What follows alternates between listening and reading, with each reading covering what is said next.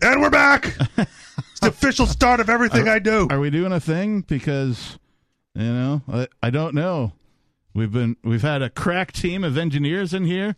We've had several producers bossing us around, telling us all sorts of craziness. I had to get bailed out by our IT guy because terrible. Because even though I'm audio engineer fail. Yeah, even though I'm supposed to be some sort of technician, I'm out technicianed by the technicians that are here on our team of technicians at Free Talk Live. Yep, those are all like one person, by the way. So, Beard Talk Live. Sorry. I have to transition in my mind. Give me a minute. Fuck yeah. We're unable to do the normal intro music. We've been using a song by Psycho Stick called Obey the Beard. And it's a great song. I love the song. Fix it in post. Maybe. Maybe. But just imagine that song has played. And then also, too, because this is an uncensored show, I've been trying to remember to get this out of the way. Shit, piss, fuck, cunt, cocksucker, motherfucker, and tits. Yep. I actually did my homework from the last episode of Beard Talk Live. There was some question as to whether or not it was shit, piss, cunt, fuck, cocksucker, mother, tits, or shit, piss, fuck, cunt, cocksucker, motherfucker. I'm pretty sure you said it both ways because I'm a listener of the show. I understand. And so I did my homework, and I actually watched the George Carlin bit, the 7 dirty words that you can't say on television, and it is indeed shit, piss, fuck, cunt, cocksucker, motherfucker, and tits. So the third one is fuck. Okay. And then the fourth one is cunt. I will not remember that. Shit, piss, fuck, cunt, cocksucker, motherfucker, tits. Got it. All right. So, Beard Talk Live. Episode 5? Sure. I think we're 5 eps old today. What is today? The 17th or something? The peak of Beard Talk Live. Yes. Because finally, I am here. Yes. There's no telling the lows that will go. So some of you who... You said, Rich, Beard Talk Live needs you. Yes. Some of you who have... watched and listened to the previous 4 episodes of Beard Talk Live may take notice that while, yes, the show is still plenty bearded, we switched things up a little bit. Yep. There's a couple of beards that are not here, and we have a guest beard, if you will. Not that your beard is guesting. This is not a guest beard. No, it's not like that's your actual beard. Yes. So that's one of the reasons that we asked you specifically, hey, man, let's do Beard Talk Live because you already meet the requirement. Which, as a prank, it did cross my mind to shave it off before coming in tonight just to see how you would react. Yeah. But there's so much vested in this beard, along with mayonnaise and mustard. It would have been funny. Hey, do you want to do the question that you wanted me to ask when callers do the thing? I'm going to press the button. I mean, these are already pre-screened, but go ahead. Like this, I suggested this like after episode 2, and I haven't heard you do it yet. So let's do it since I'm here. All right, go ahead. Beard Talk Live. Who the fuck is this? Caller going once. Oh, you ruined it, caller. Let's put that call back on hold. Set up with no payoff. Beard Talk Live. Who the fuck is this? Am I doing something wrong? No. Do you have to unmute him? No, they're unmuted. I hear something. Major passed out. We'll come back to that. All right. We'll come back to that. Beard Talk Live. Who the fuck is this? Yep. Try it again. One more time. Is there a call there? Caller? No call. All right. Well, I guess we better talk about some shit then, Richie Rich. What do you got? Whoa. If we ain't got no calls. I loaded up on the show prep for tonight, knowing that I was double dipping. I have some fucking show prep. I will also say this. Again, as a listener of Beard Talk Live, I wasn't sure how much show prep was actually needed. Well, and because with 3 people, the conversation just seems to always flow. Yeah, we've been just rolling. Just, okay, let's start talking. And let's see if we can do that now. Beard Talk Live, who the fuck is this? This is fucking Jack. Hey, fucking Jack, how the fuck are you? Wait and make this fucking call for fucking way too fucking long. Well, so, thanks a fucking lot. Guys. I want to talk about Marvel fucking comedy or not. I call it comedy, I guess. They're action movies. Okay. I'm getting sick of all they're doing with Robert De Niro or whatever that guy is. Robert Downey Jr.? Oh, yeah. Yeah, since Disney took over, it's got that, like, Disney's a lot like CBS. Everything they make just has this way about it. Yeah, this, okay. I don't want to call it branding because it's not really branded, but like, just you recognize that it is, like, they have a method. Yeah, right? And you recognize that it is that method that they've applied to the Marvel movies. Now, because Marvel was already established as a universe in the movies and all that kind of thing, like, the movies that were made up until Disney acquired them, in my opinion, were kick-ass. Okay, so let me jump in here real quick then, because I agree that the Infinity Saga was definitely kick-ass. Yes. And I think part of the downslide after that was because of how grandiose that was, right? How do you top it? And that becomes different because setting up the Marvel Cinematic Universe was so brand new and so innovative, right? That others tried to copy it and failed. And then where do you go, right? Now, I just watched the new Thor, right? Love and Thunder.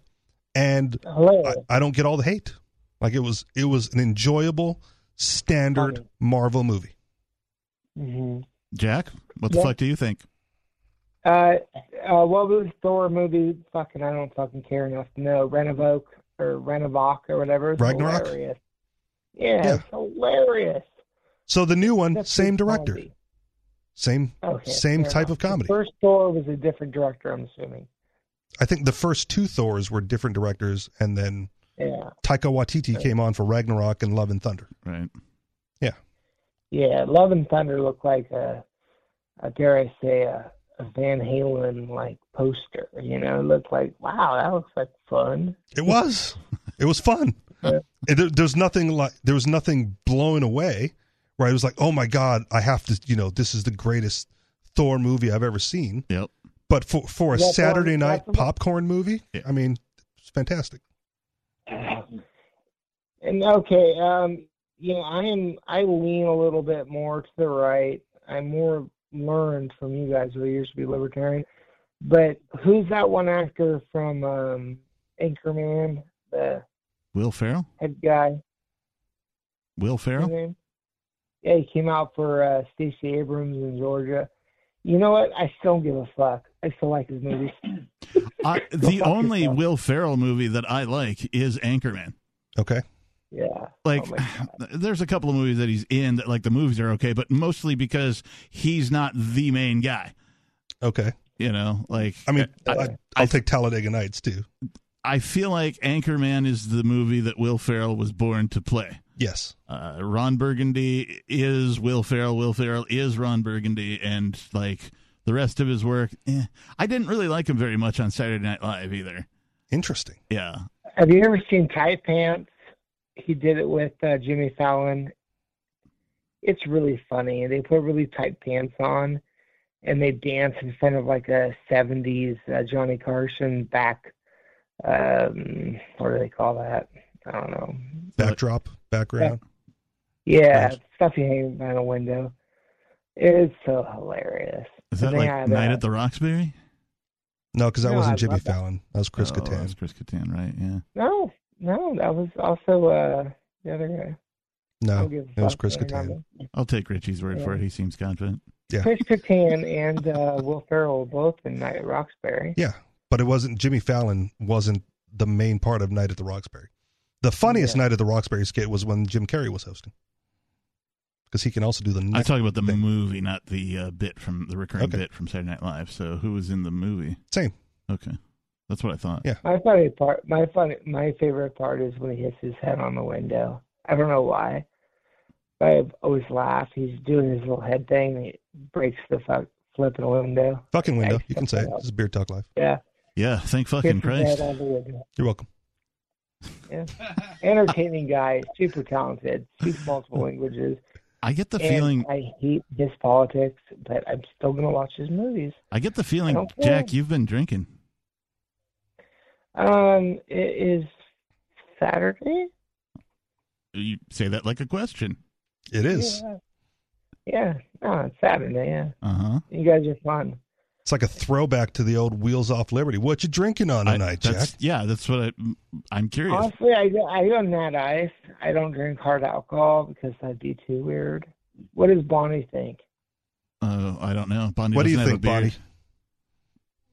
Bonnie doesn't have a beard, and she can't hear. She's not listening to the show. She's in her own little world. She's just on camera to get more people to watch this feed. Yeah, it's literally we're using her she for does eye that candy sometimes. at this point. So, but what Effective marketing since the 60s. what'd you say you were drinking, Jack? Just natural ice, man. I've had about 7 or 8 smoked weed. I think Natty that's Ice. what it is. Oh, and bong or bowl? I go either. Tonight it was a pipe, Okay. an old-fashioned metal pipe. Oh, metal even. Oh, going old school. I had a wisdom tooth pulled 2 days ago, so Ow. I'm a little bit different. They pulled a piece of my skull out with it. Ouch. Yeah, they say 2 aspirin not aspirin, 2 Tylenol and 1 ibuprofen. Man, when I had my wisdom teeth pulled, they gave me Percocets. Really? And then I Yeah. traded those to my girlfriend's mom to let her spend the night. True story.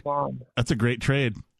I thought so. I mean, you won on that one. I think Absolutely. you got the most value Absolutely. out of that trade. Yeah. My mom says I can spend the night if you give her 2 Percocets. Deal. Jack, the Natty Ice that you're drinking, bottle, can? Oh, just small can there. Is it 12 ounce? Yep. Okay, so not the I buy a pounders. 15 pack, and I usually drink about 8 of them. You by bought the time I a get to the 15 eighth, pack? They make 15 packs of beer now? Shrinkflation, man. Yeah, go ahead. Yeah, inflation's real, man. Shrinkflation's real, that's for sure. Why does anybody 15 pack for the same price as an old 24. Yeah. Why does anybody eat at McDonald's? Have you guys had McDonald's at all lately? No. It is ridiculous. Not lately, but I'll be honest, I've been craving it. Yeah. Much like Well, that's right, you do eat the fast food. much like Jeffrey Tucker, man, I'm a fast food connoisseur. Yeah. I Like- used to be. I love the fast food. I'm off the fast food. I'm technically favorite off the fast fast food? food as well. Yeah. I mean, tonight What's your I favorite? came in with like Jersey Mike's. Yeah, you Right, did. it's That's a not really sandwich. fast. That's It's it's at least way better for you than McDonald's. Maybe. And Wendy's. I don't know. And, It was a you know. foot long, man, or whatever they called Would it. you get the Big Kahuna I forget. It was like I'll or look the at it. Italian or something? Okay. No, it had steak tips and some other stuff. Oh, okay. Yeah. All right. But I put in the order and like 15 minutes later it's ready. Right. I'm not Right. sitting down at a restaurant. It's like grab and go. Right. So, but like McDonald's, I'm missing the McDonald's. Been craving some Taco Bell. What do you order at McDonald's? Oh man. It can't be McNuggets. No, They're no. disgusting. Well, yes and no. Like I will crave the McNuggets and then I will get, the 20 piece for myself and then a couple extra things if I'm craving the nuggets. But usually it's the double quarter pounder meal and then a cheeseburger and an extra fry. Cheeseburgers are good. The most stoned thing I ever created at McDonald's was, they have the McDoubles. Yep. And then they have the Big Macs, and sometimes they would both be on sale.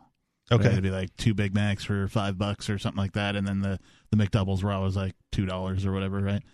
So what you do is you get yourself a couple of McDoubles and 1 Big Mac, and you just strip the buns away from the McDoubles and slide the McDoubles into where the 1 patty is in the Big Mac, and you have basically a 6-patty Big Mac. Nice. Yeah, it was Were- nice. Yeah, Was or it you that was telling me there's about the Jack in land, the sea, and Box. air?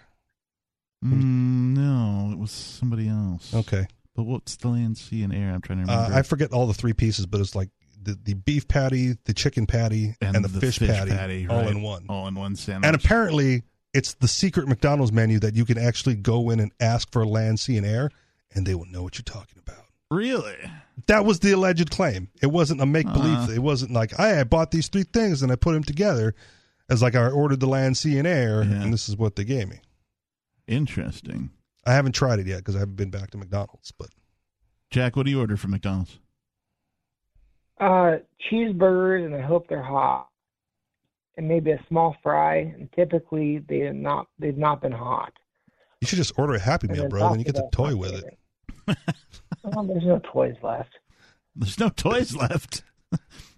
I'm pretty sure there is. Yeah, as big as your head, so the kid doesn't swallow it, so they don't get sued. I mean, it's not fun anymore. I mean, did the toys need to be small to be fun? Like, what were you doing with the toys? Huge. Oh, I remember the toys. I think. I don't know. I think I had them all. trying to get the full collection Domino's. of Mac Tonight? I might be older than the Happy Meal. No. Like, I don't remember getting the I'm Happy 42. Meal How as a old kid. are you, Captain? Well, I'm 50. I kind of want to blame your parents for that. Wow. Well, yeah. Yeah, America's bad. Oh, it looked like you were about to cry for a second. I was Just about a to sneeze. sneeze. Yeah, I had to hold that back because we're having technicalities here in the studio. So can I bring up the politics real quick? I don't know. Can you?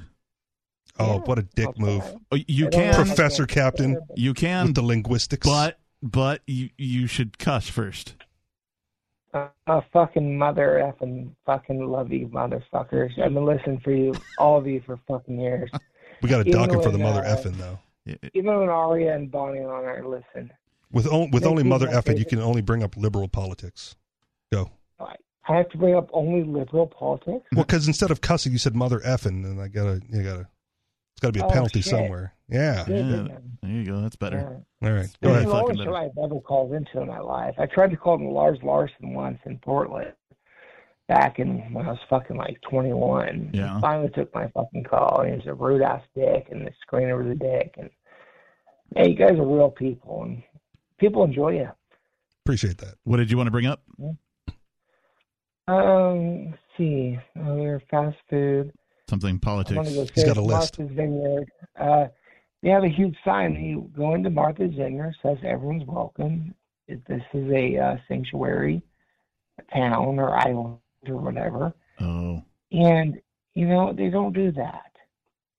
Okay, so we talked about this a little bit on Free Talk Live, right? I don't think it's not that they don't do that, because if you look at the liberal media side of things, they kind of did, right? They welcomed them in, fresh off the bus, whatever time of night or day that was, stranded in a strange location, and the liberal media shows pictures of people from Martha's Vineyard bringing them blankets and food and water and taking care of them, right? And then kicking them off the island shortly thereafter. And my point on Free Talk Live was it's probably because of the way it was handled, right? If you told them in advance that you were sending a busload of people and they had time to prepare the sanctuary, right? Get the room set up, get the blanket set up, then prep. bring them in prepped. Then maybe they would have been more welcoming. Right. And kicking them off the island isn't necessarily a bad thing either if they're not prepared to care for them properly. Are you sure that this just isn't some demented game show, right? You've been kicked off the island, right? Squid Game America. Exactly. Yeah. Like that seems like there's a producer somewhere and a bunch of film people and a best boy and some grips. I'm just throwing MVTV? random. Exactly. Truman's, whatever that Jim Carrey movie was. Truman Show. Truman Show, yeah. It's also Ed TV. It's something like that. Like It's it all wouldn't computers. It's zeros and ones, though, and we don't see it. It wouldn't surprise me if, there'll be a movie about this, right? Somebody will make a movie about this. Who's going to star in the movie? Who will be the immigrants? Matthew McConaughey. Whitewash the hell out of that sumbitch. It probably will be Matthew McConaughey. But okay, so again, hear me out, right? Yes. If they had prepared properly, right, would they not have been allowed in? Like, what is the expectation of conservative media? Right? They're going to drop off these immigrants, and the people of Martha's Vineyard are just going to say, all right, come on in. You live here now, right? Right. Is that the expectation? That doesn't even sound like a sanctuary city. That sounds like a hostel, right? Or a halfway house or something, which is fine if that's what you want to do. But just because, your city board or your local government or whomever in that area, even if everyone agrees to it, says we're a sanctuary city, right? That doesn't mean that you get to live in whatever house is on the block, right? It just means that if you were here, we're not going to deport you, right? And we're not going to turn you into the feds. Right. No, to me, it's your logic is sound. Like, that's what should have been done if they actually gave a fuck about these people. But they don't. Right. Neither side. Instead, what they were doing was using them for news coverage, for press. Pawns for in a political game. That is correct. And as soon as they were done with them, kicked them to the side. Right. But that was island. on camera too, though. Like, that was, like, oh, look at that. They said they're sanctuary city, but they just bust them away. Well, yeah. Like, predictable outcome. Where did they bust them to? I don't know. Yeah. They were apparently, the immigrants themselves were told that they were being sent to Boston, and then they got dropped off in Martha's Vineyard. Right. So I don't know, if they were taken to, I think they got bused like a military base. They're being housed at a military base now or something. Along with the kids in cages? Maybe. Who knows? I have no idea. Because, they moved those bastards to a military base, and that's the last anybody ever fucking heard about it. Yeah. Finally. Yeah, we did a story about it where, like, one kid tried to escape after they moved them to the military base, and he successfully, like, jumped the fence or whatever, but they caught him. Yeah. Because they're the military and he's on a base or whatever, and so they put him back in. Can I ask a real quick question? I don't know, can you? Oh, Jesus. I like it. You doubled up on that. Yes. Maybe. Go ahead. When you went to the bathroom as a kid, you're like, can I use the bathroom? And the teacher would say, I don't know, can you? Yes, that's when the kid should, like, whip it out and piss on the floor. That would have been awesome. But Richie Rich, why are you called Richie Rich, and why is the peace flag sideways? I have no idea why the peace flag is sideways. I do not hang the signs or the flags. I am Richie Rich. This is, man, Ian is listening to this. This might be like a throwback to Ian. At one point in time, whilst making my journey through the liberty and freedom-oriented fields, there was a podcast by a gentleman named Eric Whoru, WHORU. Who are you? I am Eric. Who are you? And in listening to his podcast at the time, he said, like, well, what is in a name, right? What exactly is a name? And he defined a name as the label giving to a piece of property by the owner thereof. So you name your dog, you name your cat, you name your boat. Some people name their cars. I had a friend who would name all of his electronic devices. But the name you were given was given to you presumably by someone who claimed ownership over you. And to reject that ownership, right, means to reject the name that they gave you. Right. So I shortened my legal name down to Rich. Well, as it turns out, when you fill out forms on the web, they want a last name. Right. And I didn't have a last name, just Rich. And so I put Rich in again. Okay. And Rich sounds weird. So I put an E in the middle, so it kind of rolls off the tongue better. And I figured, well, what the hell's the E supposed to stand for? See, I thought that you were just a fan of the old comic book Richie Rich. I was also a fan of the comic book. Oh, okay. But that may have played an influence into why I chose to stick with that name. Yeah. But to change the name from, the legal ownership name, right, was inspired by that definition. That's kick-ass that you have a sort of an origin story of Absolutely. Richie Rich. I enjoy that. Jack? Yeah, what's Ian's? Where did he come up with Ian? He's not on the show, so I can't really answer that for you. It's kind of a joke because his name's probably Ian. I'm pretty sure that was his birth name.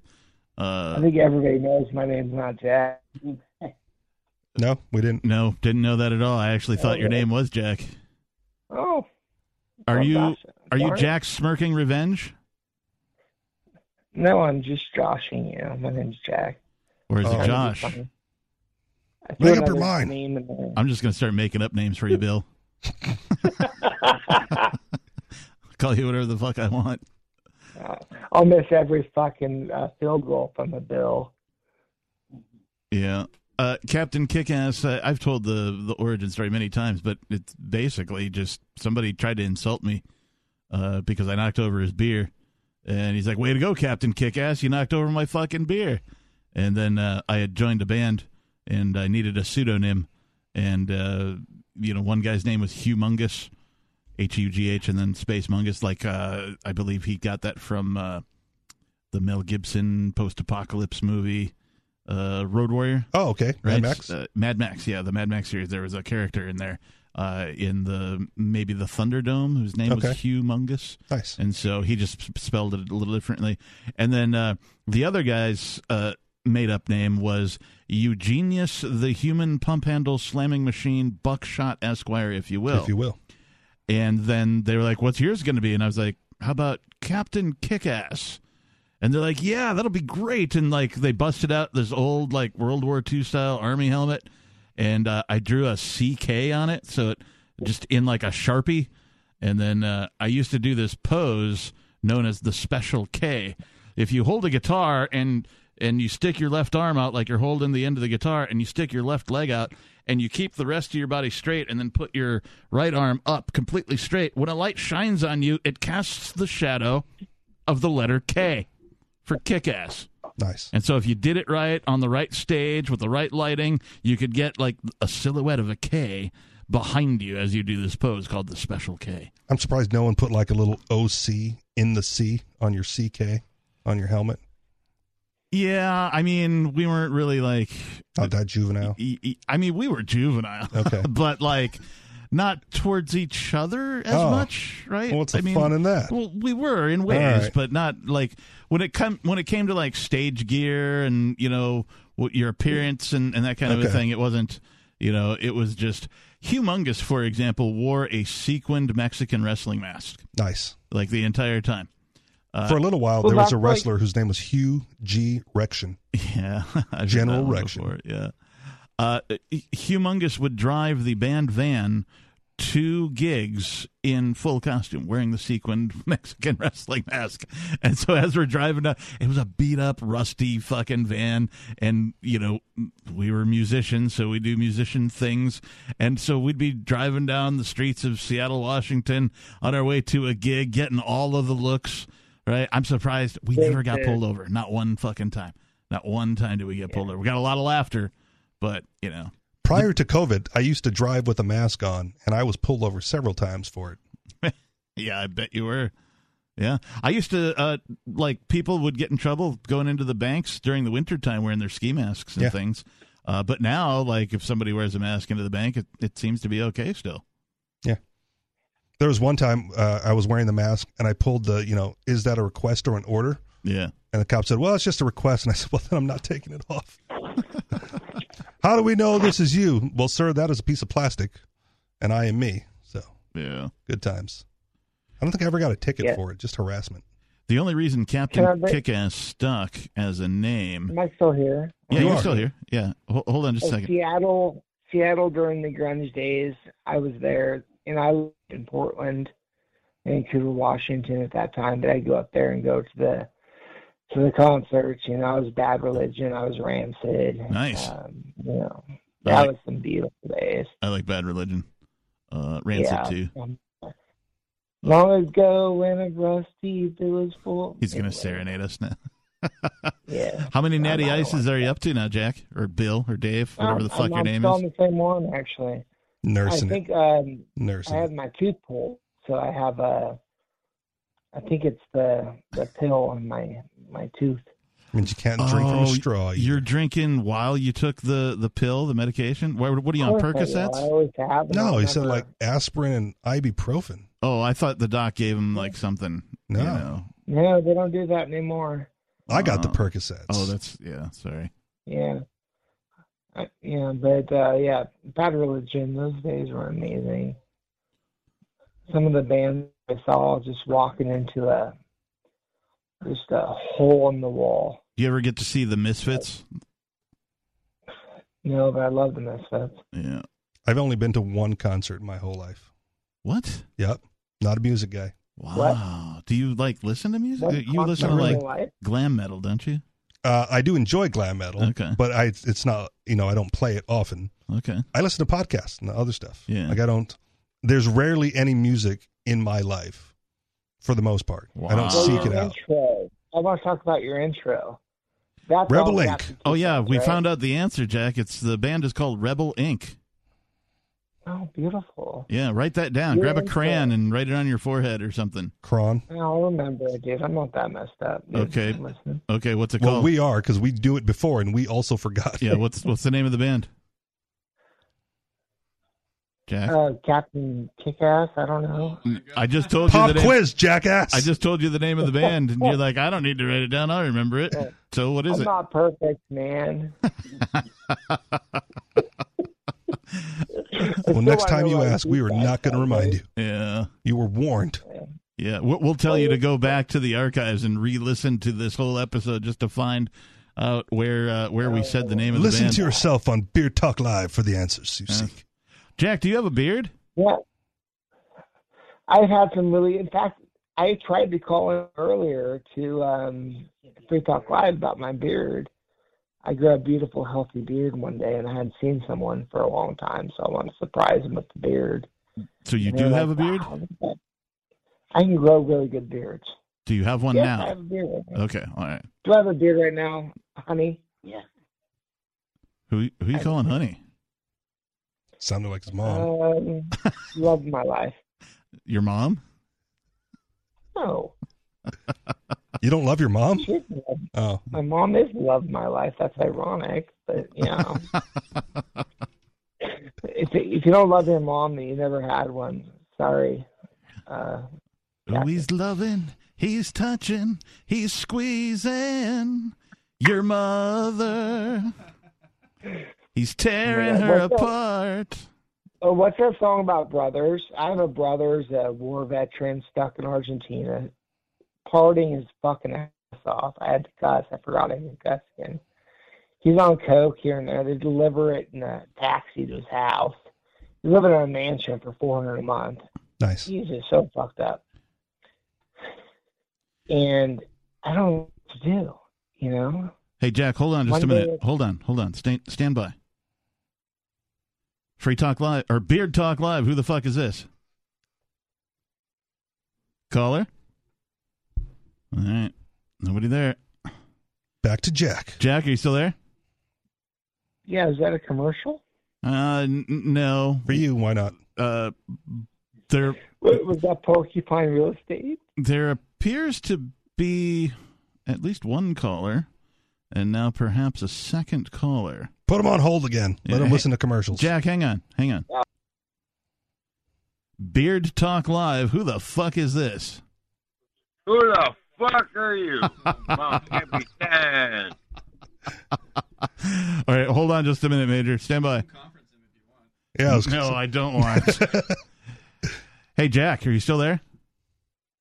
Yeah, I'm listening, man. just All let right. them talk to each other for All a right, little stand bit. by. Hey, Major, are you still there? No, I'm not fucking here. All right, stand by. Hang on. All right, they're both on hold now. Yeah. So put them both on and just let them talk to each other for a little bit. You have to press one air button and then lock it in a second time. So press it once to bring them on, then press it again, and that'll lock the caller, All right. and then conference the other one. Major, Jack, are you both here? And Major Pain? That's right. Meet Jack. Jack, meet Major Payne. I love Major Pain. I've never been jacked up so much in my life. How are you doing? Just go on. Major talk, and I'm going to listen because I enjoy it when you talk. Go ahead. Oh, take the fun out of our little gag. I'll give her hell as I usually do. I'm gonna dive into the well of souls. Okay, hang on. Major, I'm here what are you listening. Major Jack Motion Shorts is listening. Major, what are you drinking tonight? Whiskey and water. What kind of whiskey? R&R, but I dive into the charcoal well. I've told you Wow. about my carbonization. Your microphone or whatever you're talking into there is being overwhelmed by your boisterousness. 6 inches back. You tell him, Jack. Yeah. Yep. Here. Yeah, we can hear you, I guess. Would it be better if I took you off speaker? Oh, much better. Yes, please, and thank you. For the last time, yes. All right. So, more better? Oh, yeah. Mo Wow. better. Mo cheddar. Wow, it's almost like a real phone call. Better than a real phone call. First one sounded like a real phone call. Who could contrive such a thing? Do you have something going on in the background, Major? Do you have the show on playing in the background? I hear a little. Yeah, I'll crank it down a little bit. I ain't got it up loud. But Yeah, it's affecting the delay and like making you take longer to say things. I'm sure that's the background noise. Is that more better? More better. Mo better, yeah. Mo better. More better. All right. Took a crash landing. Guess you didn't hear. Major, did you have any questions for Jack? Major, read something. What? I have Find Jack something to and read. Major Payne both on the line at the same time, and you guys are kind of talking to each other, so go ahead. Yeah, Major, you have some of the best comments. You read some of the best things, and usually I don't listen to long dialogue, but you make sense, and it's Saturday night, I was brother. going to encourage So him. what do you feel about Martha's Vineyard? Oh, Martha's Vineyard. Oh, that was a good one. Yeah, they sent Best berry I ever tasted. they sent 50 Mexicans, and area took quite offense when I called them wetbacks into Martha's Vineyard.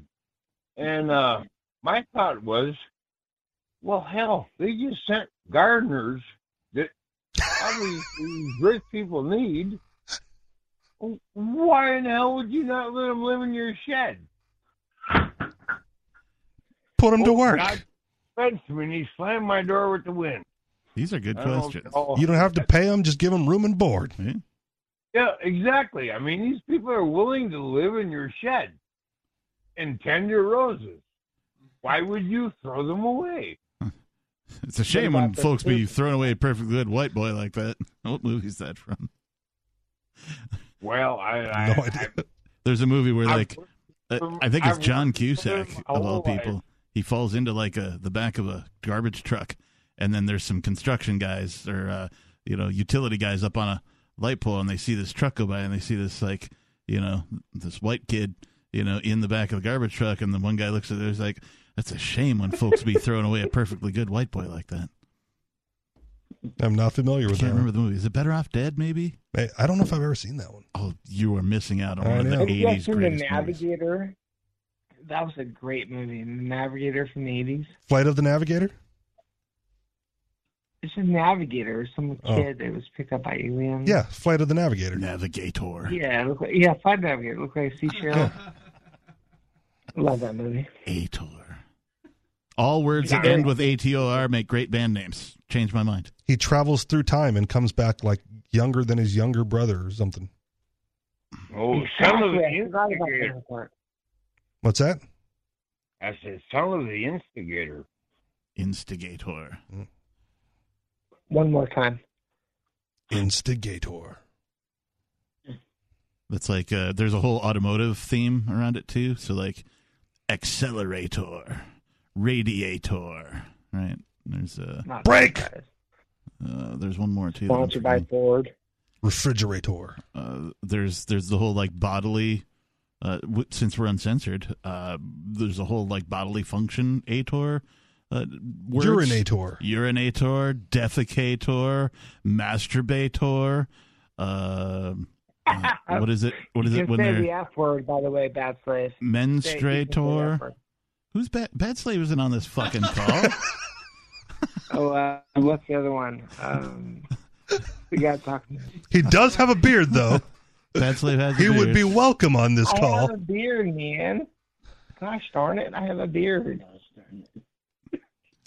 Oh, you simulated furry bastards. You're a Bad Slave, right? Menstruator. No, it's not Bad No. Slave. You're talking to Major Payne. Major Cross Payne. Stator. Sorry. I always Jesus. get down the word. Prostator. Prostator. I don't know that that's actually a word, but Again, I feel Sure, like why that was not? a Mitch Hedberg bit He's at one making point, a too. gay joke right there, I think. You just take what the thing does and add "or" to the end of it. No. Ator, specifically. Okay. A-T-O-R. So we used to have a whiteboard up in our band rehearsal room. And on that whiteboard, on that whiteboard, we would write down, we'd think of a new word that ended in Ator and write it down on that board. And somewhere in my archive of photos, I have a picture of, it was more than one whiteboard, but you see we had like 4 columns of words that end in Ator.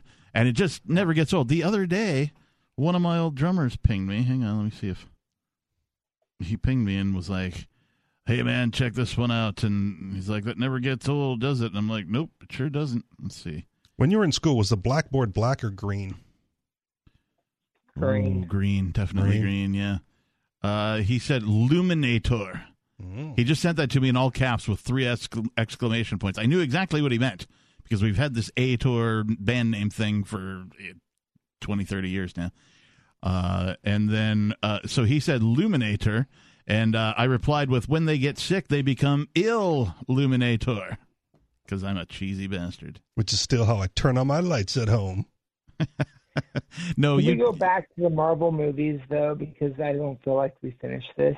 I didn't get everyone's thought on it. Well, let's ask Major Payne. Major, do you watch the Marvel comics movies? Sorry. What about the Marvel Comics movie? Do you watch them? No, sir. Really? You are missing out.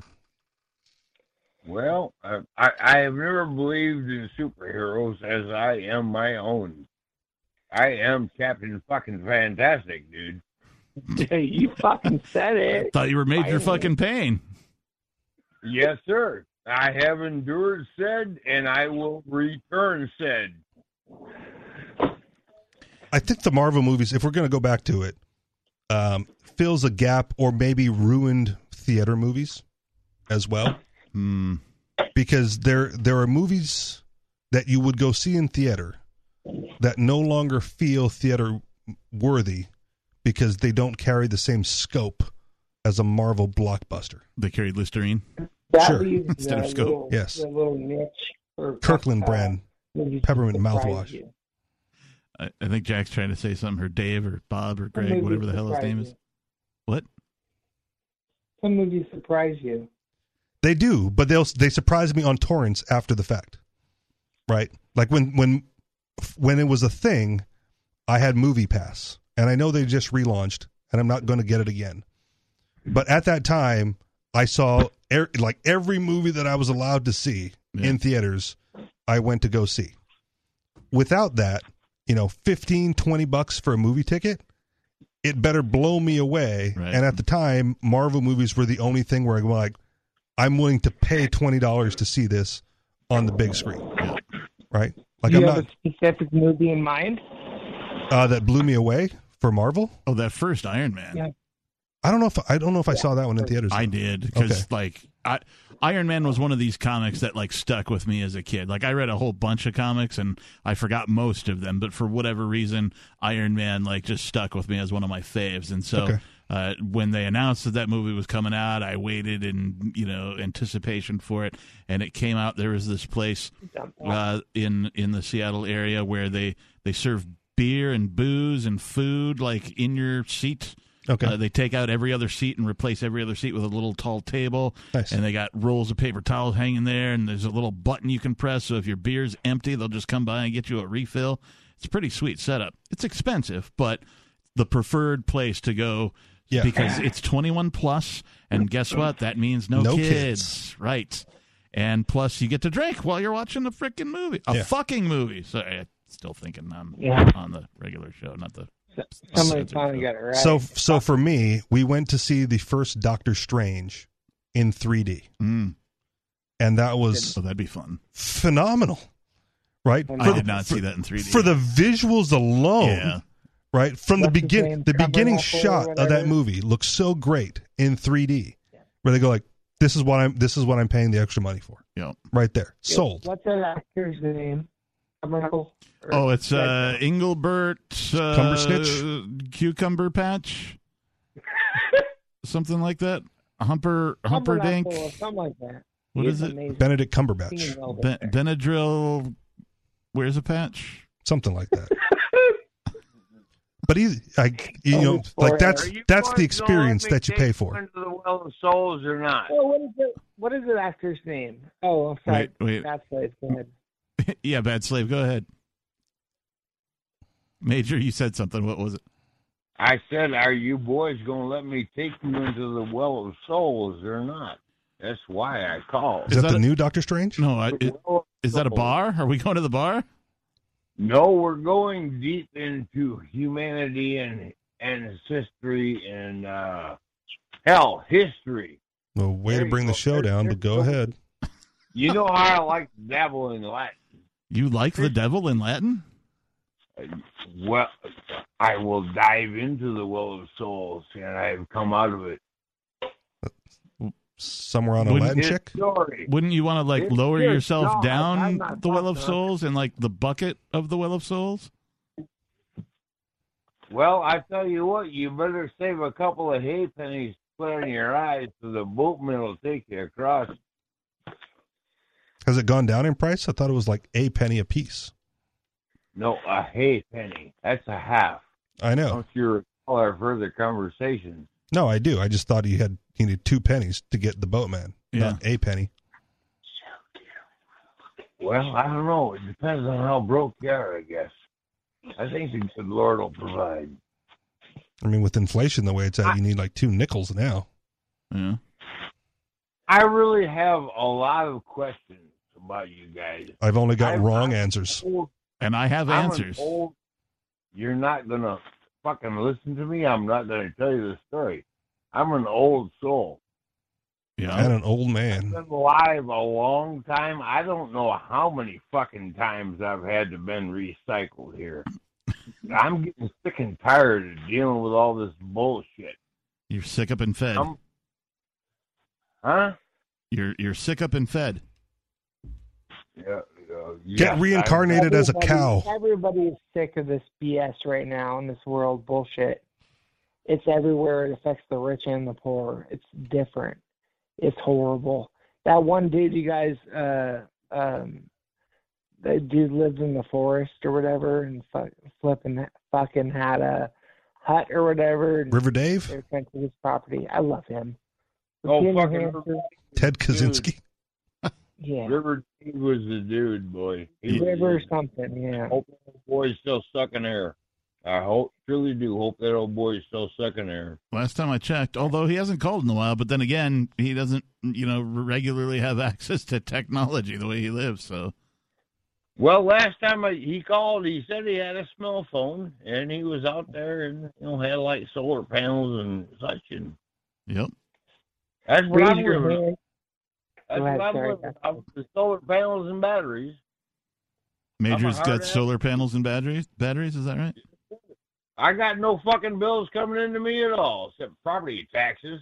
Sons of bitches. Yeah. You never own your property. Yeah. That's what I So learned from Free Talk Live. You never Yeah, own your I don't own property. I got better than 13 acres paid for for. taxes on it, or they take it. Double check back this. in the Someone, I need a fact checker.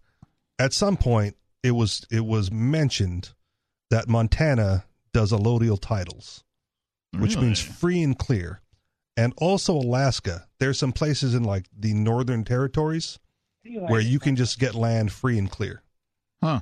So, if that's true, I was told that about New Hampshire before I moved here. I was told that. You're talking about beyond squatters' rights?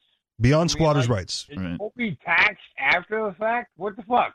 right? But it's Montana and Alaska, but I don't have confirmation in any form. I was told that Just there was word of mouth. tax-free land here in New Hampshire before I moved here, and that turns out no, there isn't. Okay. At least I haven't been able to find any. So the Alaskan thing and the Montana thing could also be misinformation, yeah. but that's what I've heard. I wouldn't doubt that. I got hemmed up by the feds in Montana. What do you But mean? What do you mean by hemmed up? Like your pants were too long, and along came the throw the fucking jail, dude. Oh, they tailored your suit. Here, Or, I had a Michigan misdemeanor, and because I crossed state lines, they took what the fuck is that damn law? 3 strikes, you're out. And they took his belt so he couldn't hang himself with it.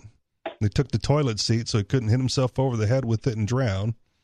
And they took the toilet paper so he couldn't throw the roll of toilet paper out the window, climb down the road and have an escape and get away.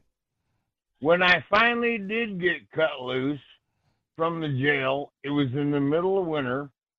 And when I got hemmed up by him, it was just coming into the winter. I was going from, I was living in a man camp at the time, working out west. And I had my nice fuzzy sheepskin slippers on, going from one trailer to another. Well, that's where I got thrown in jail wearing. And I had to wear these damn things the whole time. And I'm out marching in the middle of fucking Montana winter, trying to find a fucking job in my slippers. Yeah. Nice. Yeah. Nice. Good luck, dude. All right. Yeah. Jack, you're going to have to hold on. Major, you're going to have to hold on. Beard Talk Live. Who the fuck is this? Hey, this is Tony. Hey, Tony, how the fuck are you?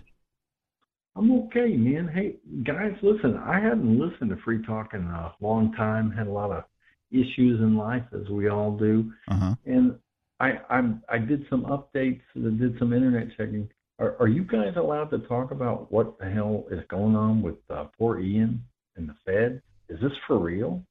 It is for real. The Crypto 6 happenings did indeed occur. Ian was held behind bars for quite some time without bail. The show sort of limped along.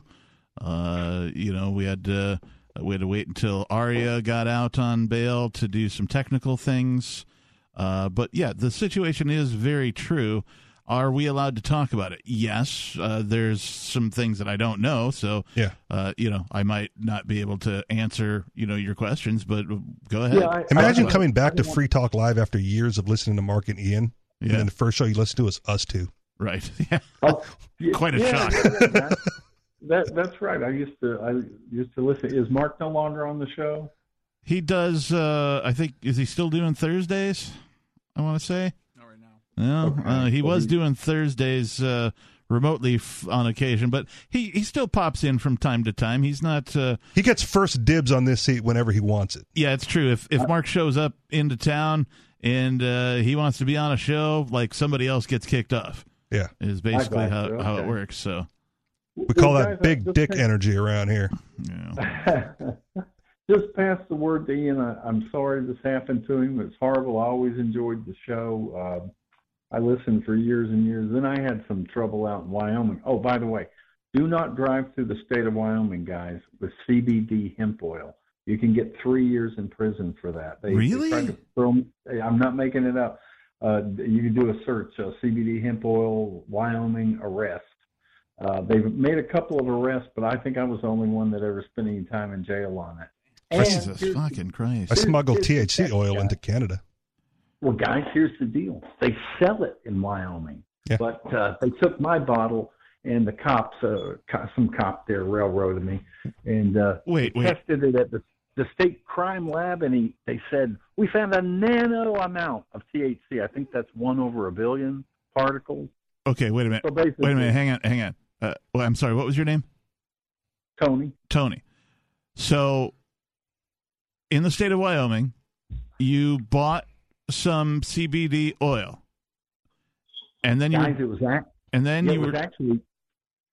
Go ahead. and then you were driving around with said CBD oil, got pulled over, and the cops used that as evidence that you had contraband? Well, actually, I was living in Wyoming. I went out there. I stumbled into a job running a small motel.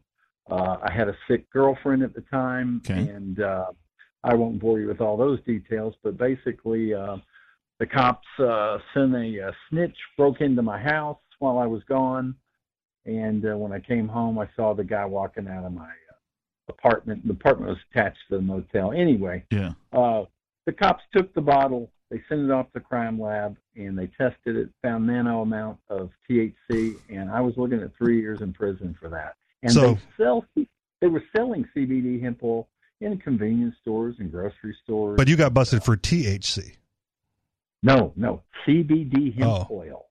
And guys, they would variously label it on different legal papers as liquid marijuana, but it was CBD hemp oil, and it was actually given to my girlfriend by a lady from Colorado who said, "Look, sweetie, you need to get off the pain pills. Whenever you feel like taking a pain pill, do some CBD." Yeah. And so it was actually my girlfriend's bottle, but she never used it. She was strung out on OxyContin. Jesus. And so anyway, but I was just saying, stay off anybody listening, don't go through Wyoming. Take Interstate 70, go through Colorado, because Wyoming is a police state from hell. And, of course, Dick Cheney lives there, so... yeah, well, nobody likes that fucking But guy. I'm sorry, but forget my trouble. That's all over now. But I'm sorry about what Ian and his friends are going through. That's a horrible thing. Anything we can do to help? Just, help spread the word. There's a website that tells the story. It's thecrypto6.com. Thecrypto6.com. Okay. Help spread the word. Ian is currently out on bail, and he is still doing the show. And he can hear you in ears and in spirit. Yeah, so if you want to call on, he's normally on Saturday nights, except for tonight he had a thing to do. So myself and Richie Rich filled in for him. If you had a message for Ian right now, what would you tell him? I would tell Ian, I guess I can't say it on air. You totally can. No, This is the uncensored show right now. So yeah, I know, but the feds, they listen. I see. I know I was looking at so much time on my little CBD. They hit me with another felony, and that's another long story. But at one point, I'll just say I was thinking about just disappearing off the radar. I was like, I'm not going to prison for things I didn't do. Oh, I see. And I know how the government, guys, unless you've been run through the ringer, most people probably think, hey, I'm innocent. The facts will come out in court. I'll be okay. It doesn't work that way. What they're doing to Alex Jones, whether you like him or not, right? He's getting screwed and railroaded by these judges. One of these judges is the one that bankrupted Remington. Oh, Jesus. And, so you can be innocent as Jesus and be in a courtroom in this country, and they'll send you to prison. It's so easy. They restrict your evidence. They won't allow witnesses. They have a way. I was 50 years old before I woke up to all of this. Yeah. I thought in America, hey, okay, yeah, there's a lot of dirty cops. But once you get in that courtroom, hey, it's like opening up the can, everything's going to come out. But it doesn't work that way. I got no faith in this country's judicial system at any level, state, local, federal. It's just, I had an attorney tell me, he said, Tony, you're a smart guy, but he said, you don't know how the system works. He says the budget of the district attorney's office in Carbon County, Wyoming, is based on how many people they put in prison the previous year. Right. So this year they have to keep putting more people in prison to keep their budget going up. I said, you're kidding. This is the judicial system for profit. Oh yeah, definitely. But, anyway, what happened to me is nothing, compared to, we hear these stories all the time of guys that were in there for 30 years and were innocent. And I feel bad for Ian. I don't know where he is on God and stuff, but I'm going to pray for him and and his pals, because I'm sure they're innocent. Ian, I listened to him for years. The guy doesn't have a larcenous bone in his body. Yeah, and he's just an American who wants to be free. And listen, Ian was in on the crypto way back when it was $300. Oh, I know he before was way that. before that. Way before yeah. that. And I used to think, God, this guy's so smart with technology. What is this stuff? This Bitcoin? Oh, guys, before I forget, the reason I called tonight and looked up all this stuff about Ian, he was mentioned today on Alex Jones. Really? Wow. Well, Alex had a couple of attorneys on who are suing some hospitals out in California for giving their patients remdesivir, which killed them. Yep. And one of the attorneys mentioned, and I'm just, it was something like, yeah, we don't want what happened to Ian Freeman to happen here. And I thought, Ian Freeman? Now we got to listen to Alex Jones. Yeah. Look Words that I've show never up said. today. I used to listen. Yeah, it was a couple of attorneys that are filing lawsuits. So anyway, guys, I'm praying for Ian, praying for his friends. I hope this all gets thrown out, dismissed. I hope he's got a good attorney, and I'm pretty sure he's the last man standing of the Crypto Six at this point. Okay. And get that out again, the website to look at. thecrypto6.com. Okay. I'm going to go check it out and keep listening to you guys. And, hey, man, I appreciate what y'all do. You know, that's what America's all about, freedom, right? Yes, it is. Hey, Tony, thank you for the call. I've got a quick drug-related headline for you. We don't have to get into the whole story. Just think it's funny. Okay. Oops. Minnesota accidentally legalized THC spiked seltzer. Ooh. You've seen this one several months ago?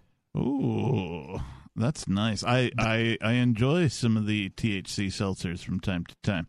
It was there was a certain type of THC that has been allowed. The Delta 8. Okay. Yeah. And then they brought forth some legislation or whatever to kind of clarify this, but it was the Delta 9 variety. Oh. And so it automatically passed because they did not know the difference between Delta 8 and Delta 9, and that's awesome. Neither do I. And so wait a minute. We just legalized weed in Minnesota. Mini soda, right? That's what a seltzer is. Beard Talk Live. Who the fuck is this? Beard Talk Live going once. Beard Talk Live going twice. If this is the same guy, get your shit together. Yeah, unmute your phone or some shit. Jesus. Beard Talk Live. Who the fuck is this? Beard Talk Live going once. We are out of callers. Oh, was it just Major and Yeah, Bill Major and Jack were standing by. I had them on hold while we were talking to Tony, and the idea was that I would either bridge somebody on, or when Tony was done, bring one of them back or whatever. Yeah. But whatever. Whatever. It's how it goes. 603-283-6160. It should be on your screen if you're watching over at our Odyssey channel, Free Talk Live Odyssey channel, which should be labeled Beard Talk Live. At this point, the show should be labeled Beard Talk Live, but the number should also be on your screen. If you aren't looking at a screen, 603-283-6160. Tony had a lot of nice things to say about Ian and well wishes. He brought up some really good points, and that is, I have zero faith in the system at all, period. Yeah. Like, not just the justice system part of the system, not just the police part of the system, not just the tax part of the system, it's the whole fucking system that I have a fucking problem with, because it exists in violation of consent. Absolutely.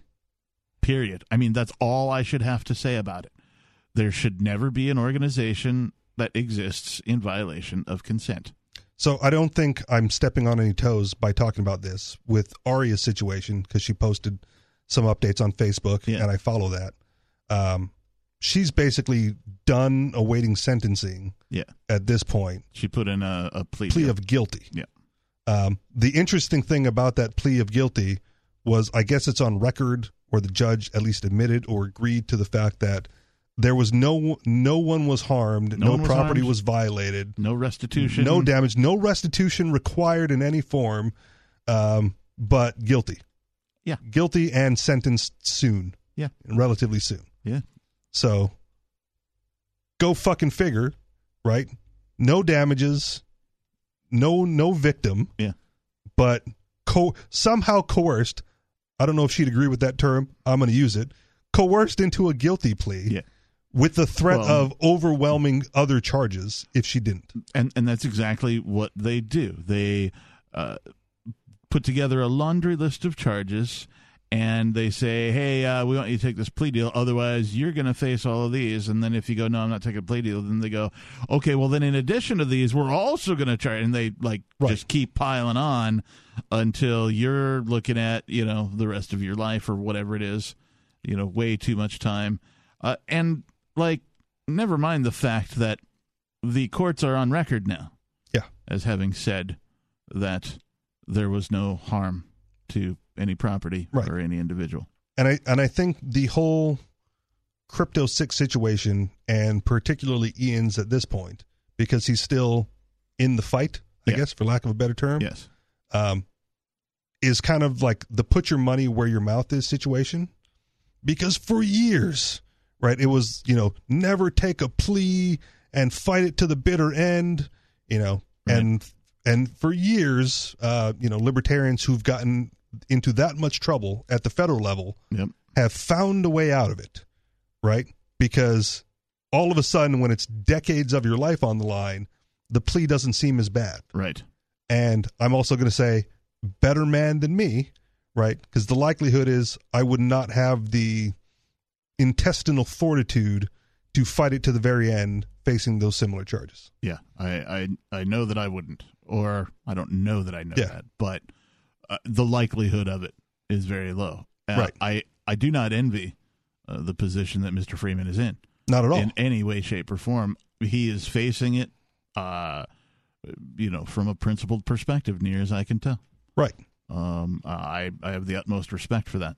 And to be the last man standing, and as I understand it, to continue to fight it and have the will to do so, to me is, if I were a member of the Crypto 6, I would be a part of the Crypto 5 at this point.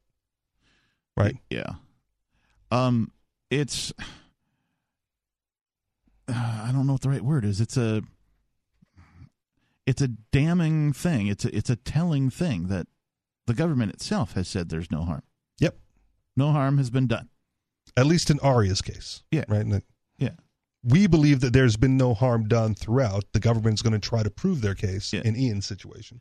What's fucked up is that, there's so many things that are fucked up about that case, but like when it comes to character, right? I don't find anybody else that I know that, has the character that Ian Freeman has. Absolutely. So I respect the fuck out of it. You may not agree with him necessarily on every position. No. But I do find him, of everyone I've met in the greater liberty freedom community, the absolute most principled member of the entire community. Yeah. He's consistent. Across the board. Yeah. And has been, in my opinion, for decades. Yeah. So, we'll keep an eye on it. We'll keep broadcasting. I'm going to keep talking about it, as much as I can. As far as like what to do to support it, advertise. Yep. Help us push, promote it on your Facebook, on your Twitter, on your whatever. Hell, if they're talking about it on Alex Jones, and you're already comfortable calling into, Beard Talk Live or Free Talk Live, call a local show that'll have you on. Yeah. And bring it up if the topic comes up, right? Yes. Why not? Yes. Call as many shows as you possibly can and bring it up and talk about it and how the government is railroading principled, consistent people that are like a step away from pacifism, right? Because the non-aggression principle says that, violence is only okay in the use of defense. Yeah. Get Joe Rogan talking about it. Oh, that'd be fantastic. That was my big pitch early on with the Ross Ulbricht situation. Yeah. Or maybe not early on, but at one point within the last 4 years since I've been in New Hampshire, Ross's mom, Lynn, came out to one of the meetups. And at the time, it was like a big push to get in front of Trump and free Ross in front of Trump. Right. And I was like, you're messaging the wrong audience. Right. You're not going to get anywhere with Trump. Right. And her point at the time was, well, he's the one in charge. Only he can do something about it. But my opinion still remains, right? If you're trying to sway public opinion, you have to get in front of a larger audience than Trump supporters. And Joe Rogan, with the biggest podcast, right? If he got Lynn on, or I don't even know if Ian's allowed to do interviews or whatever, how that works out. But if Ian were on to discuss the situation on Rogan's podcast, or hashtag it and tag Kim Kardashian. Right. I don't care whatever you think of her as a celebrity. Right. But if it's the audience, it's not only the audience, but she has gotten in front of the president, right, and commuted sentences for people that she was supporting. Right. Right. So say what you want about influencers. They have some fucking influence. Hence the name. Right? Hence the name. So go get the most fucking bang for your buck, right? Figure out a way to hashtag your way onto Joe Rogan. Yeah. Figure out a way to hashtag yourself in front of Kim Kardashian. And if Kim Kardashian mentions the Crypto 6 or Free Ross, imagine the blow up. because then people will actually get the real story instead of the force-fed mainstream media nonsense that they put out for both cases. Something that has disappeared that I was enthusiastic about when it comes to cryptocurrency was for a period of time there were a bunch of, at least several, maybe dozens of wealthy people, sports figures, for example, who were like, hey, I'm getting my paycheck in Bitcoin, or this team has, I'm a free agent. This team signed me to a contract, and I'm taking half of it in Bitcoin, or whatever cryptocurrency du jour that they mentioned. That has all stopped. I don't know if it's stopped. I haven't heard. Like there was this trend, and I'm like, oh, finally, like wealthy people are starting to talk about the cryptocurrency and its use case, and they're looking into it, and they're like getting their buddies on board, and it's starting to grow. And then just I haven't heard a word about anybody with an audience, any celebrity type, any sports type, in, I don't know, feels like a year. Okay. I feel like lately I don't follow mainstream sports like you do. Yeah. But I do follow like mixed martial arts. Yeah. And I think there was a handful of fighters this past year that were getting a portion of their pay in Bitcoin. So, I mean, that's good, but like these are the types of people that not only, are influencers, as you've mentioned, with their audiences, but these are the types of people that can sway opinion. Yeah. And so if we can get enough of them talking about it, right? Yeah. But I'm a little more, the reason I bring this up is because I'm a little more, I guess, disappointed because, well, the FBI specifically has been doing a lot of, raiding people for Bitcoin-related things. Mostly selling. I read an article maybe yesterday about a guy who's actually registered with FinCEN, and they raided him anyway. Right. So like, well, what the fuck is a guy supposed to fucking do, you motherfuckers? Well, that he's going to have an easier time fighting it in court. Okay, I understand that, but still, like, the FBI clearly has it out for anybody transacting in Bitcoin without their fucking permission. And that's the whole point of Bitcoin, is to be able to transact with anybody you fucking want to without the government's fucking permission. Well, you were right a decade ago or 7-8 years ago. What do you mean? Well, because when Bitcoin first hit the scene, they, whomever Satoshi was, or the first designers, or whatever you want to call those people, on the Bitcoin development team, developers, that's the word I'm looking for. They pitched it hard to the libertarians and the anarchist community, right? Because at the time we were shouting, "Audit the Fed." Or end the Fed. Right, yeah. Well, end the Fed came after audit the Fed, right? Oh, it was audit the Fed. I thought it was the other way around. I thought it was end the Fed and then audit the Fed. No. Oh, okay. Ron Paul was like, the Federal Reserve needs to be audited so we can see how much they actually have.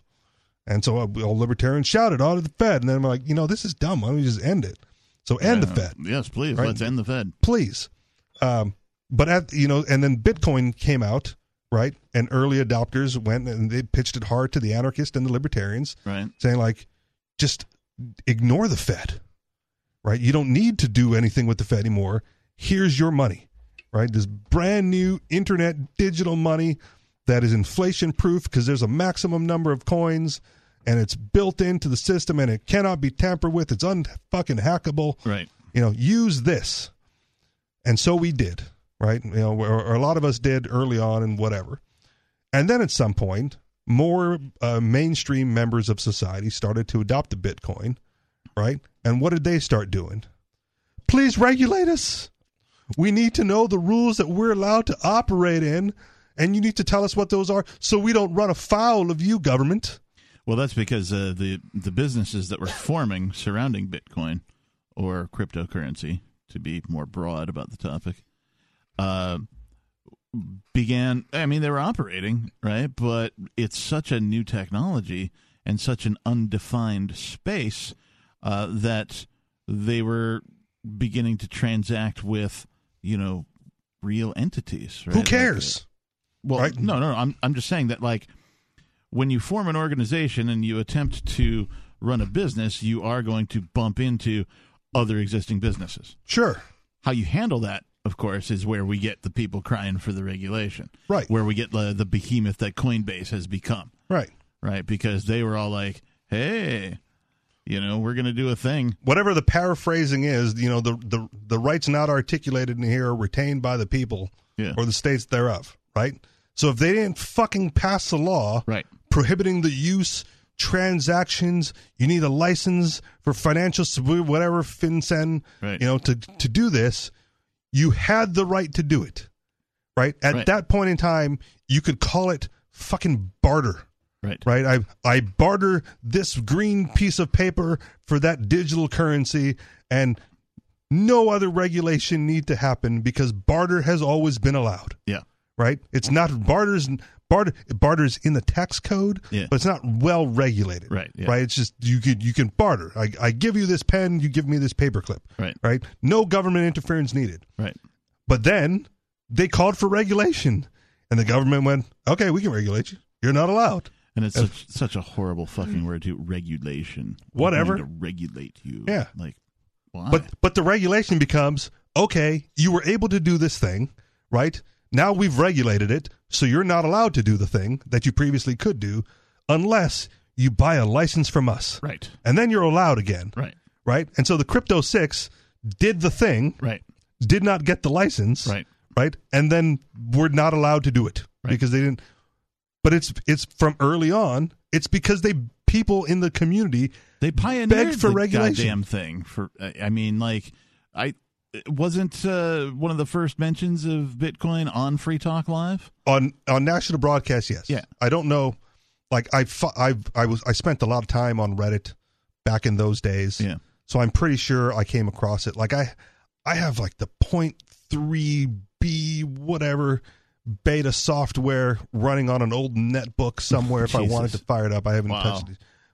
But my point is, like, that's how early in on it was. Yeah. And for me, it wasn't even a financial thing, right? It was SETI at home, right? And then when I got my PS3, you could put something like protein folding at home to do science for cancer research. Yeah. So I had that running, right? And then Bitcoin came along and they said, hey, you run this thing, give us some of your bandwidth, to run this thing, and we'll drop a little coin in you for the CPU cycles. Right. And I'm like, well, I can put that on my netbook. Why not? I've already got my PS3 running. I'll do this thing. Well, 2 weeks went by and my netbook generated 0 Bitcoin. So I turned it off and I kept the wallet. Foolish me for not just buying at that time. But I ran it because it just seemed like a cool sciencey thing for technology in the same vein as protein folding and SETI at home. Yeah. Yeah. That's that. And then Free Talk Live started talking about it. I went, let's take another look at this then. If it's becoming a bigger thing than that. And it's weird now to me because when I first started talking about Bitcoin and talking about the benefits, you've listed them out here already, so I won't be redundant there. But people were like, "What? You're fucking crazy, dude." Like, what are you talking about? Magic fucking internet money? I don't, people didn't understand. The ones who did were like, yeah, that's, I get what you're saying, but boy, that sounds like a scam, right? The fear was high.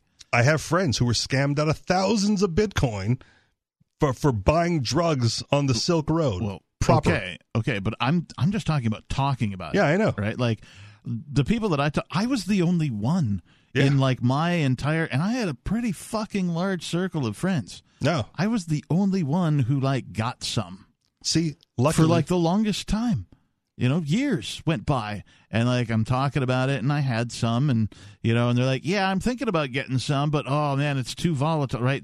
And like, it was just like I was just like alone on an island of Bitcoin by myself. See, I was the one talking about it, but didn't have the money to get it. Yeah. But I had friends who did drugs, and I went, dude, have you heard of this Bitcoin thing? Because you can now buy drugs online for Bitcoin. Right, yeah. Right? And they went, cool, tell me more. Yeah. And then they went and bought the Bitcoin to buy the drugs, right, and then lost the Bitcoin and never got the drugs. Right. Because they got, like the little scam thing. But so they had it way before me ever had enough money to spend, to send a wire to some sketchy bank Yeah. in Europe, than wait for it to ping on my computer because there were no apps for it Right. back in the day. Now, if you mention Bitcoin, people are like, oh, yeah. Yeah. I got maybe. some in my Venmo or whatever. They use some other app instead of using PayPal. it. Why not? Yeah. And so it's weird to see like the transition of, I'm going to call it mainstream because everybody's heard of it. Everybody knows the word Bitcoin. Sponsored a college football game or a bowl game. So like, to say that it's not mainstream would be a misnomer, but it went from this like feared thing to like now it's a household term. Yeah. But we have armed thugs raiding people over it still because why?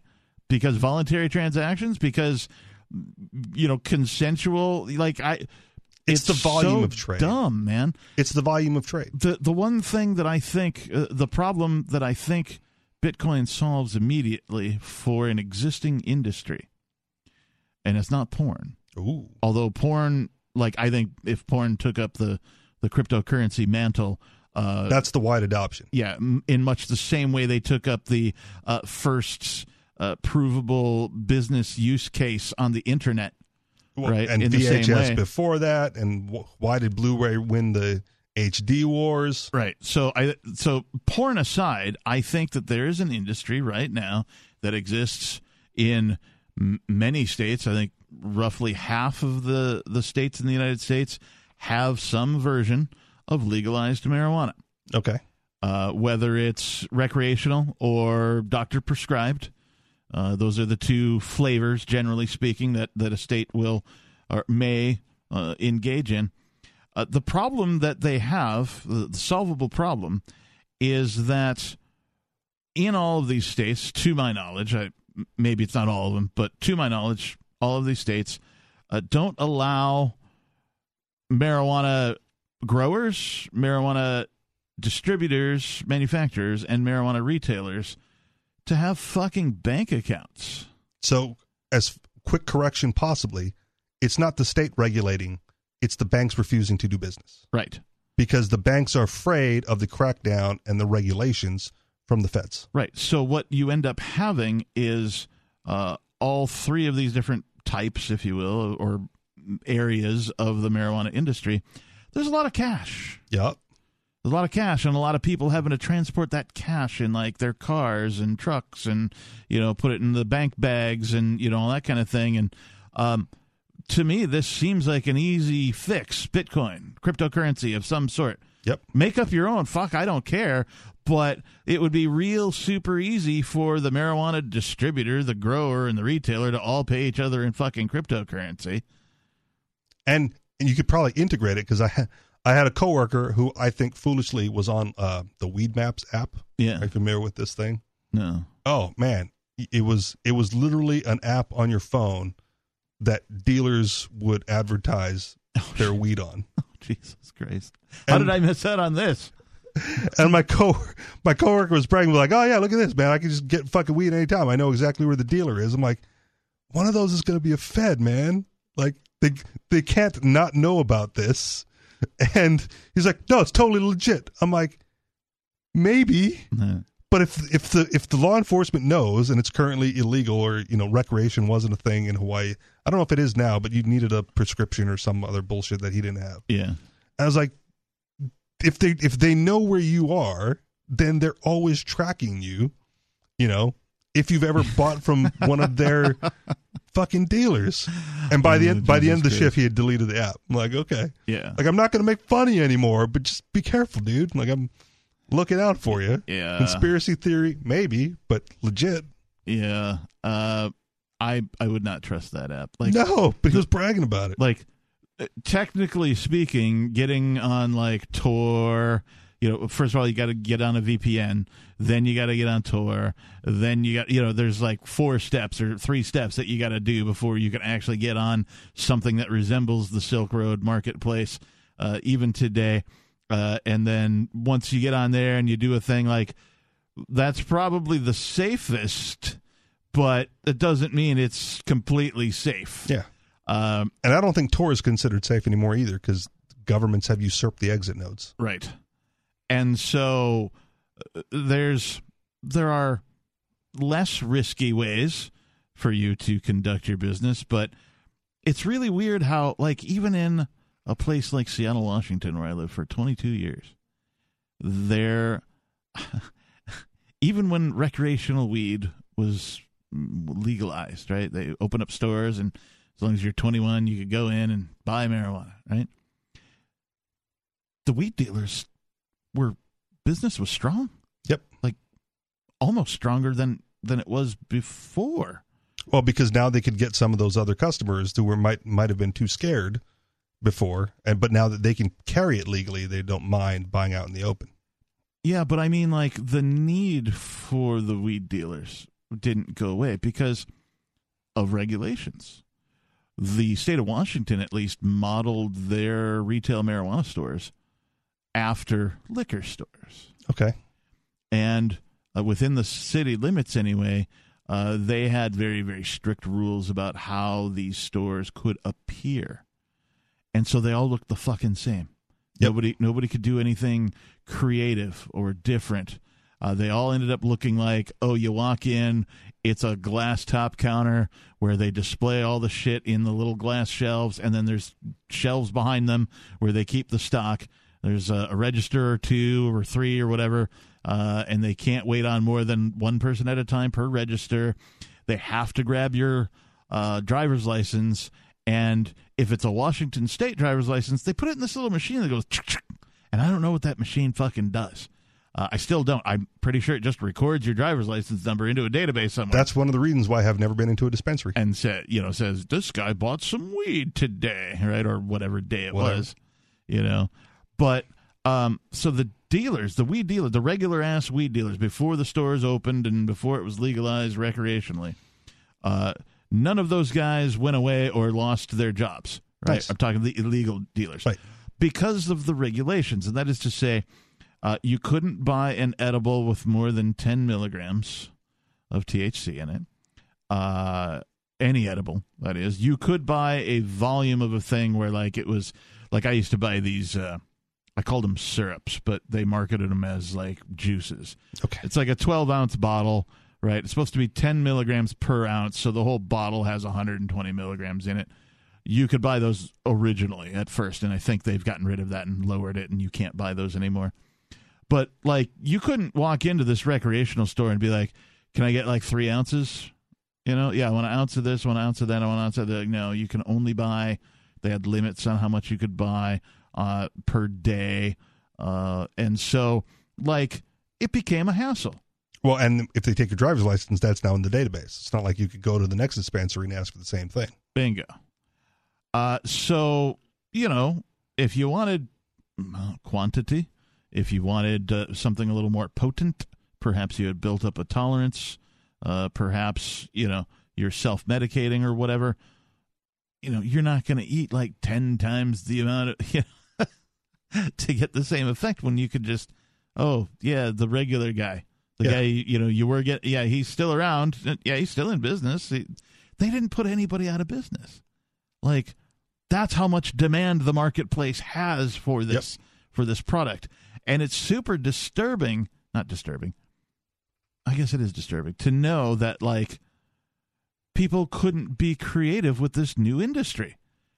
Usually what happens when a new industry springs up is people are creative with it. That's how you improve the product, you improve the service, you improve, and then you figure out, are there other things that this naturally goes with, right? Differentiate yourself from competitors. Right. Like in other countries, for example, Amsterdam, the weed coffee shops. Okay. Very popular.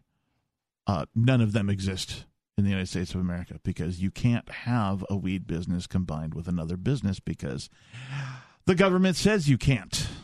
Not because it's not a good idea, not because people don't want it, but because the government says you can't. And that's the part that gets me. Yeah.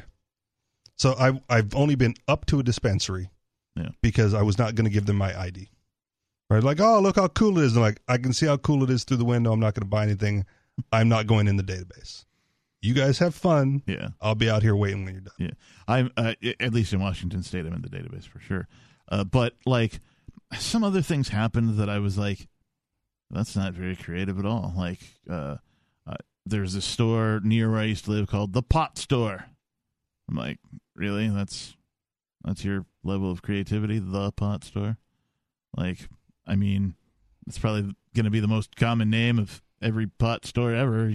Franchise. Differentiate yourself from the competition much? You know, I don't know. The Weed Store. Yeah, like, really? Yeah. Bumps in the back. More than what you weed. There was one recreational shop that I discovered in the Seattle area because I was actually looking for a bar. I was in a neighborhood and somebody was like, "Oh yeah, there's this great little bar you should check out." And I was looking for it and I found the address and the bar wasn't there. There was a pot store. And I'm like, well, that's weird. So I go into the pot store and they're like, "Hey man," I'm like, "Is there a bar in here?" They're like, "Oh no, dude. You go outside and you go around the corner and it's underneath us." Nice. I'm like, "Oh, fuck, okay. Well, before I go to the bar, let me get some fucking weed," right? You know, I got a little edible, right? I popped that. I went down into the bar, had a couple of cocktails, and life was good, you know? So some weird things happen there. But, like, that's the closest I saw to, like, complementary businesses or creative, like, was that the bar is in a separate business, you know, but in the same building right down the hill, you know, as the pot store. But there are so many different things. Like, come on, man. Like, everybody knows Munchies, right? You know, so, like, you're going to have a weed store with a whole bunch of, like, chips and pops and all that kind of shit. But you don't see anything like that in fucking Seattle. It's not there, you know. You would think that, you know, Hippie Dave's Weed Emporium, right? You know, well, you walk in and, you know, it's all hippie beads and like bongs and, you know, stinks of, what's the Nag Champa, you know, the incense that they burn, you know, that kind of a thing. You know, there's tapestries on the wall, you know, people wearing Yoko Ono glasses and shit. You know, you just have like creative ideas. Like, every other business is allowed to be creative, but like, it's such a sterile fucking environment for these legal weed shops. Yes, now, and maybe not later, right? Like, it heavily regulated now because it's new and the government doesn't want to relinquish all that much control. But the more popular it becomes, the more widespread it becomes, you know, the government will get ahead of the people, right, of what the people want and start to loosen those regulations. What makes you think that? Because they loosened it enough to let the pots dealers have their own stores, right? Like, there has been enough pushback from the general populace. The only reason that they, I'll even say loosened, was because of the possibility of generous tax revenue. Okay. And I will tell you that at almost 50% taxation at every level. So the growers are taxed, you know, like 40-something%. The distributors are taxed like 45%. Okay. The retailers are taxed, you know, so like they're raping all three, you know, of the largest business units of recreational marijuana in Washington State. Or at least that's how it started. That seems to imply that they didn't know this beforehand, right? Like when I was in college. Oh, they totally knew. I remember the argument growing up that, like, I don't understand why weed isn't legal because the government could just tax it and make so much fucking money. So it's not about the money, because the money was always an option to them, right? It was a legitimate grassroots movement of marijuana users just pushing the issue. Oh, no. So I think that they definitely were looking for more revenue, and that's what finally sort of pushed the government over the edge. We just established that they could have always had the revenue. Right, but they didn't need it? They weren't done raping the people, the tax cattle, in other ways. And so when they got to a point where the tax was, you know, the rent was too high, so to speak, they didn't want to raise the taxes on their people anymore. They didn't want to establish another lottery that they could tax. They had to find a new stream of income. Okay. And so, right. So you're saying those people who like went to high school and were smoking weed are grown up now and they're in the system. So, like, oh, yeah, they were right. We can just tax the fuck out of this, and now we don't have to raise taxes on the tax cattle because we're going to get it all from fucking marijuana. So you think that the only reason half of the states that still have illegal weed is because they still have other revenue sources, and the only thing that's going to move them to recreational marijuana or legalized marijuana is when they run out of other revenue sources? Well, I don't know about the only thing, but that's certainly a definite argument for it, right? Or it's already on the table. Something that, well, right. And why? Because it started out with just Washington State and Colorado. Right. Right. Those were the first two to have recreational marijuana. And it generated so much fucking tax revenue that all the other politicians were like, oh, fuck, we got to get in on this gravy train. And now half the states, roughly, have it going. And it's, as you say, a matter of time until they all have it. Right. But I don't think that I don't want to acknowledge necessarily that the only reason Washington and Colorado did that was for the tax revenue. Right? Because, again, that's always been on the thing. Yeah, I'm speculating, of course. I don't know for a fact, like, who made a decision and they went, yeah, it's because of the money. Like, let me parallel this. To that guy. Let me parallel this to gas, at least in my experience. Yeah. Right? Gas prices go down, mm-hmm. and then the states go, wow, gas prices are low. We can raise the gas tax now, and it'll be hidden in the low gas prices. So if gas was like $2 a gallon, it goes down to $1.50. State raises gas tax 50 cents a gallon. It's still $2 a gallon. Right. Well, the gas prices go up to $2.50, and the gas tax doesn't go away. Right. Right. They just continue to tax it, at the same rate. And then when it goes down again, they bump it back up to whatever it was before. So it goes back down to 2. They go, we can raise the gas tax again, back up to $2.50. So my point is that with the legal marijuana, the money has always been there. Yes. Right. They can always find other ways to tax people to get that additional revenue. They didn't need a marijuana windfall to balance the budget or whatever it happens to be. It was decades, right, of marijuana users pushing back, right? Artists, singers, songwriters, celebrities. I don't want to discount that, we'll call it noise, that and supporters of marijuana made, because like without that, it arguably wouldn't be where it is today. And that's what I'm saying will push it further, right? They'll still make this. The business owners will now make the noise, right? Hey, why are we the only ones who can't get banked? Why are we the only ones who have to sterilize our environment? Why are we the only ones not allowed to differentiate ourselves, right? And at some point, there'll be enough pushback from them, from consumers. I hope so. And then the state will go like, shit, we're getting overwhelmed here. And then you run one marijuana candidate, right? One guy that goes like, everything you fucking ask for, you'll get if you vote for me. Yeah. And he won't win, but he'll get a lot of votes. And then the political capital, not just the revenue, where they go, shit, if I say that, I'll get those votes too. Yeah. Right? And then they'll have to come through on that promise or they get voted out and first weed dude gets voted in. That's the political way to move that. You run the candidate to say what needs to be said and you gauge it from there. I mean, I'd rather just get rid of the politicians altogether. Understood, but that's under the current. That's the cop out, right? Eliminate the state and all their problems are solved. You're right, and on principle, in agreement. Practical matters goes like, well, if we really want to make a difference here, it's just such a lethargic process. That's why it's taken 80 fucking years. That's what I'm saying. Like, if it takes 80 fucking years to, I don't know, whatever the next thing is, right?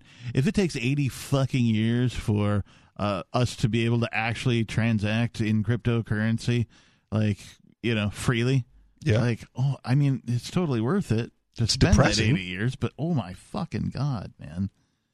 Well, and here's where I will diverge, right, from the standard talk of Free Talk Live proper and whatever you guys discuss on the regular Beer Talk Live, right? You accelerate that through actual revolution necessarily.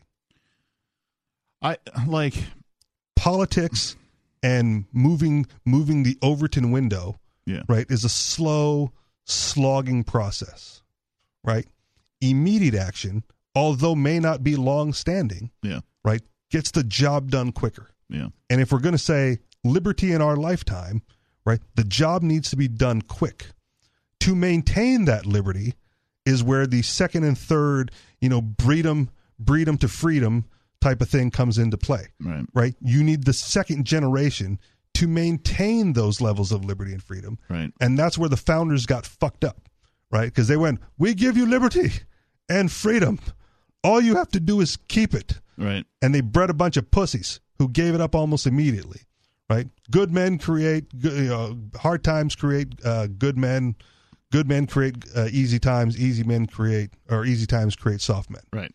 Right. So it's always going to be cyclical. We're definitely in a soft men phase. Understood, which is why we're getting to the hard times. Yeah. So a generation from now, there will be good men to bring us back, right? But if we can be the good men of this generation and breed good men to follow, to water the tree of liberty, right? To maintain freedom and liberty and justice for all, right? Then you have a way to sustain it, rather than waiting 80 years for possibly politics to swing in your direction. Beard Talk Live. Who the fuck is this? Who the fuck are you? Welcome back. I am Captain Kickass. Who the fuck are you? I am Major fucking Pain, buddy. Yes, you are. Still on that speakerphone, aren't you? Welcome back, Slave. Fuck with you on this. When I call in with Ian and whatnot on a regular line, the speaker don't seem to fuck with it. I don't understand it. It sounds horrible. That's all I'm saying, man. Well, I'll bump it off when you put me on. You're on. No, dude. Yeah, this is Beard Talk Live.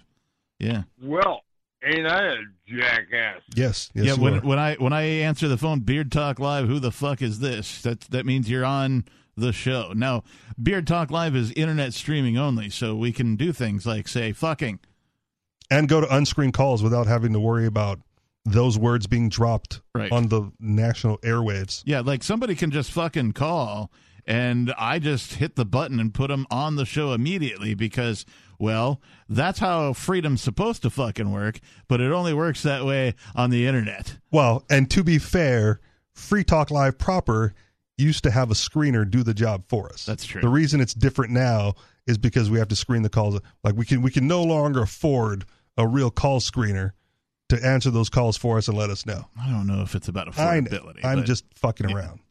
But the sentiment is there. The sentiment is there, right? When someone else answers the phone, we know who it is without answering the phone. Yep. Now we have to answer the phone ourselves. It's a little more difficult to do whilst also doing a radio show. Correct. Major, what's on your mind? Again. Oh goodness, we have to work for ourselves. I'm so underprivileged. Oh, you know what's on my mind. What's always on my mind? Freedom. I thought it was titties and beer. Yeah, or whiskey anyway. Whiskey and titties, are they on your mind? Well, whiskey. Hey, you want to look up that word? You want to go back to Gaelic? You know how I love to dabble in languages. The word whiskey comes from the Gaelic term whiskey or whiskey. Again, not quite sounds the same to me. Translation, but it means the water of life. I thought that was the Peruvian word for the coffee bean was juice of life. Well, you squeeze your juice from your bean, and I'll squeeze my juice from mine.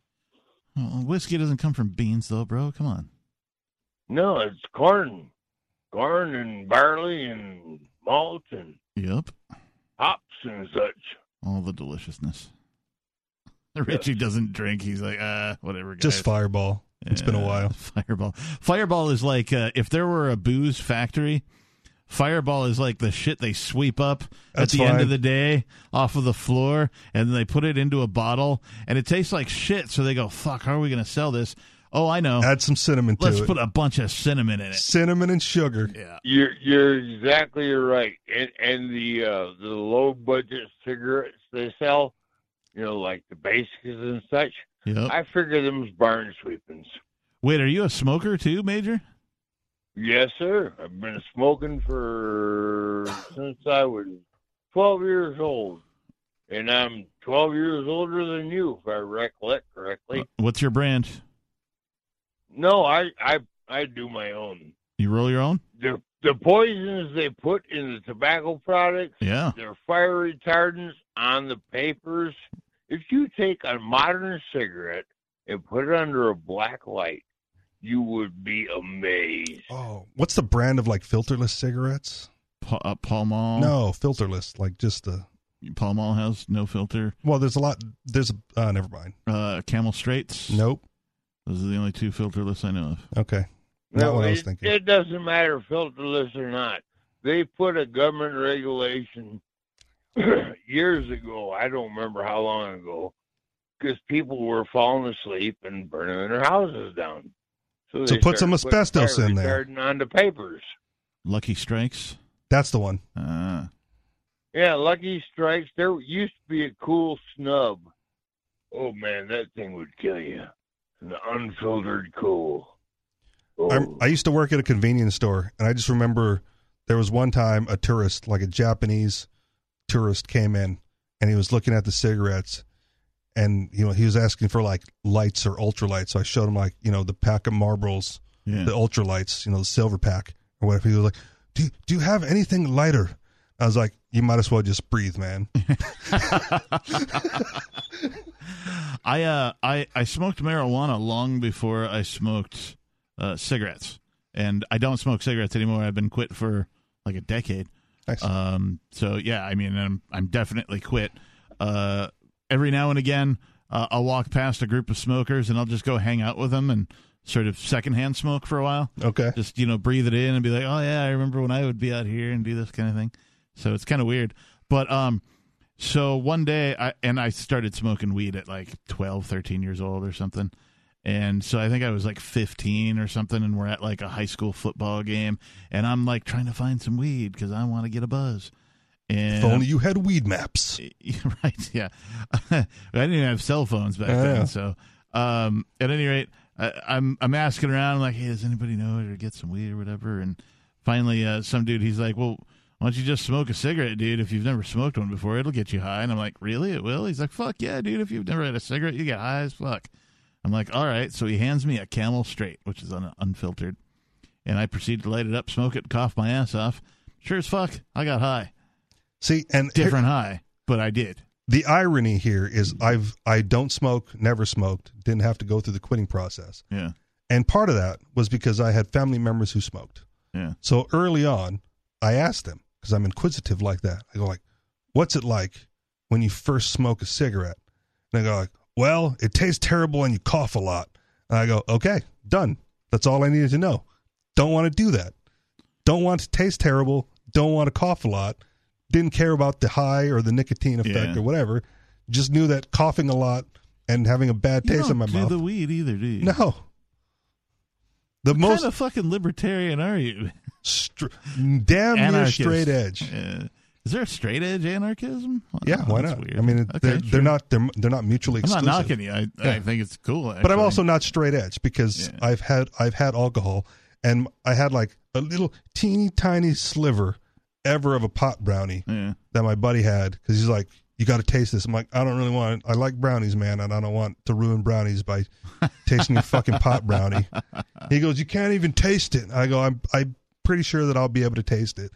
And he ripped off, that little nug, and I went, sure enough, man, like I can taste it. I don't like it. I just want a fucking brownie. I like virgin drinks. I like fucking fruity, girly, virgin daiquiris and pina coladas because they're fucking delicious. They're delicious. And they're girly. And I don't even care because they're delicious. Walk the walk.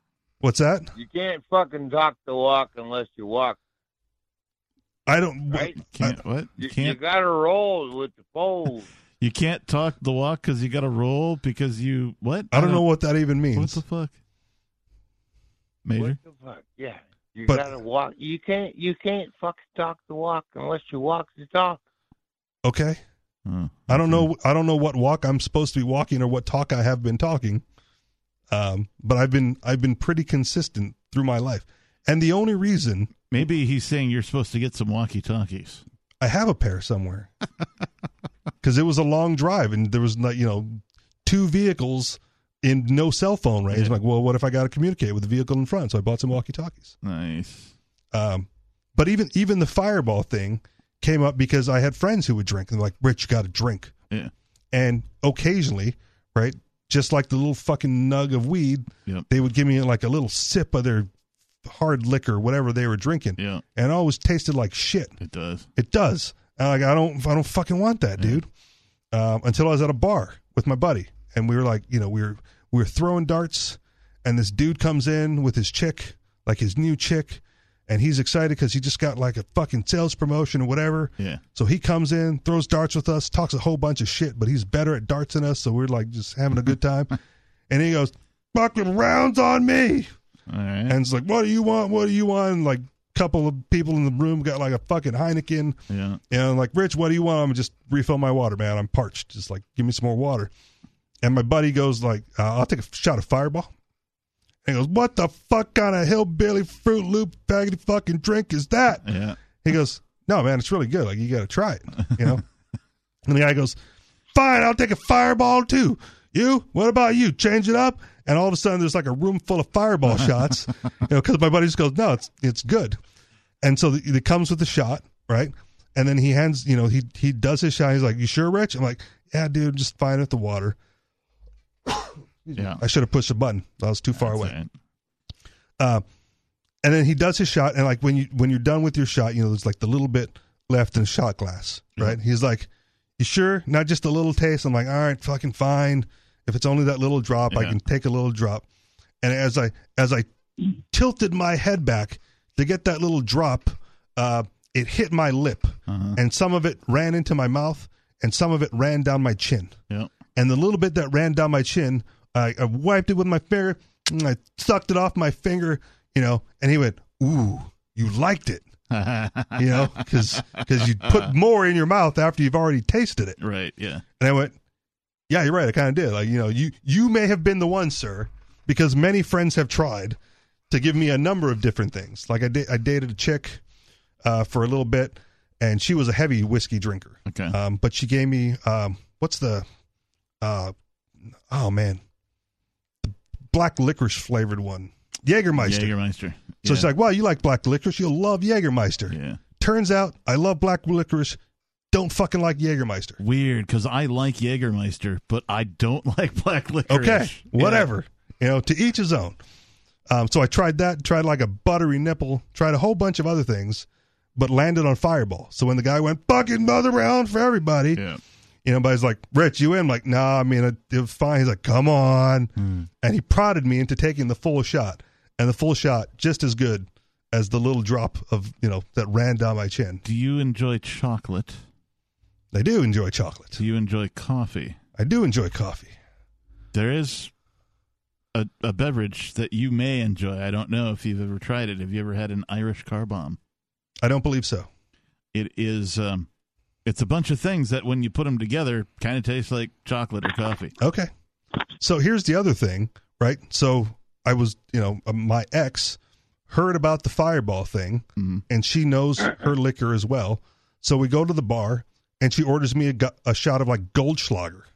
She goes, it's the same thing. It's not. It's not. You know what? It smells like Fireball, looks like Fireball with the little gold flakes, tastes like shit, So far, the only thing that I've been okay with as far as alcohol is concerned is Fireball.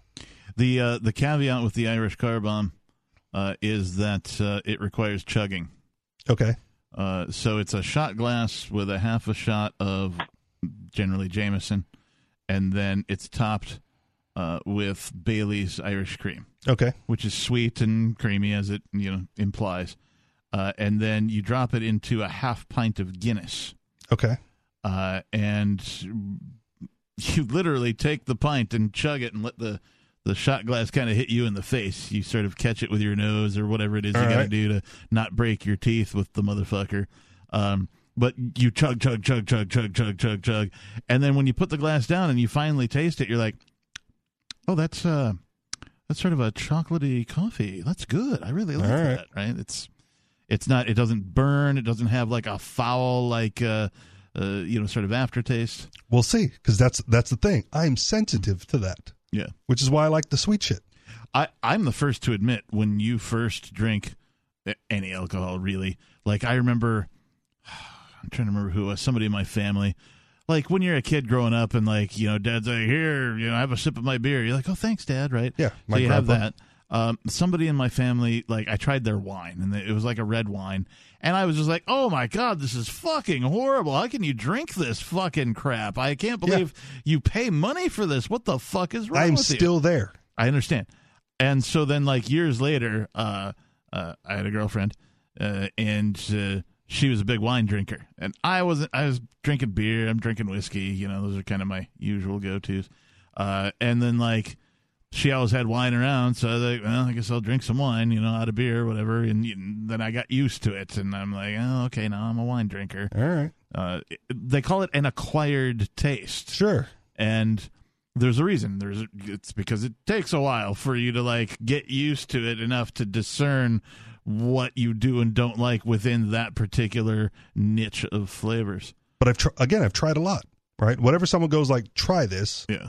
I try it, and I usually don't like it. Yeah. That's the thing. So I'm just trying to accept that challenge and recommend something you may not have tried. Yeah. Well, if we're ever at a bar and I'm not driving, which is rare, but, like, buy me one. Yeah. Right. I'll try it. Right. We'll see how far I get. Major, have you ever had an Irish car bomb? An Irish what? Car bomb. No, I do not believe I have. But then I was not there on Sunday, Bloody Sunday. It's funny too.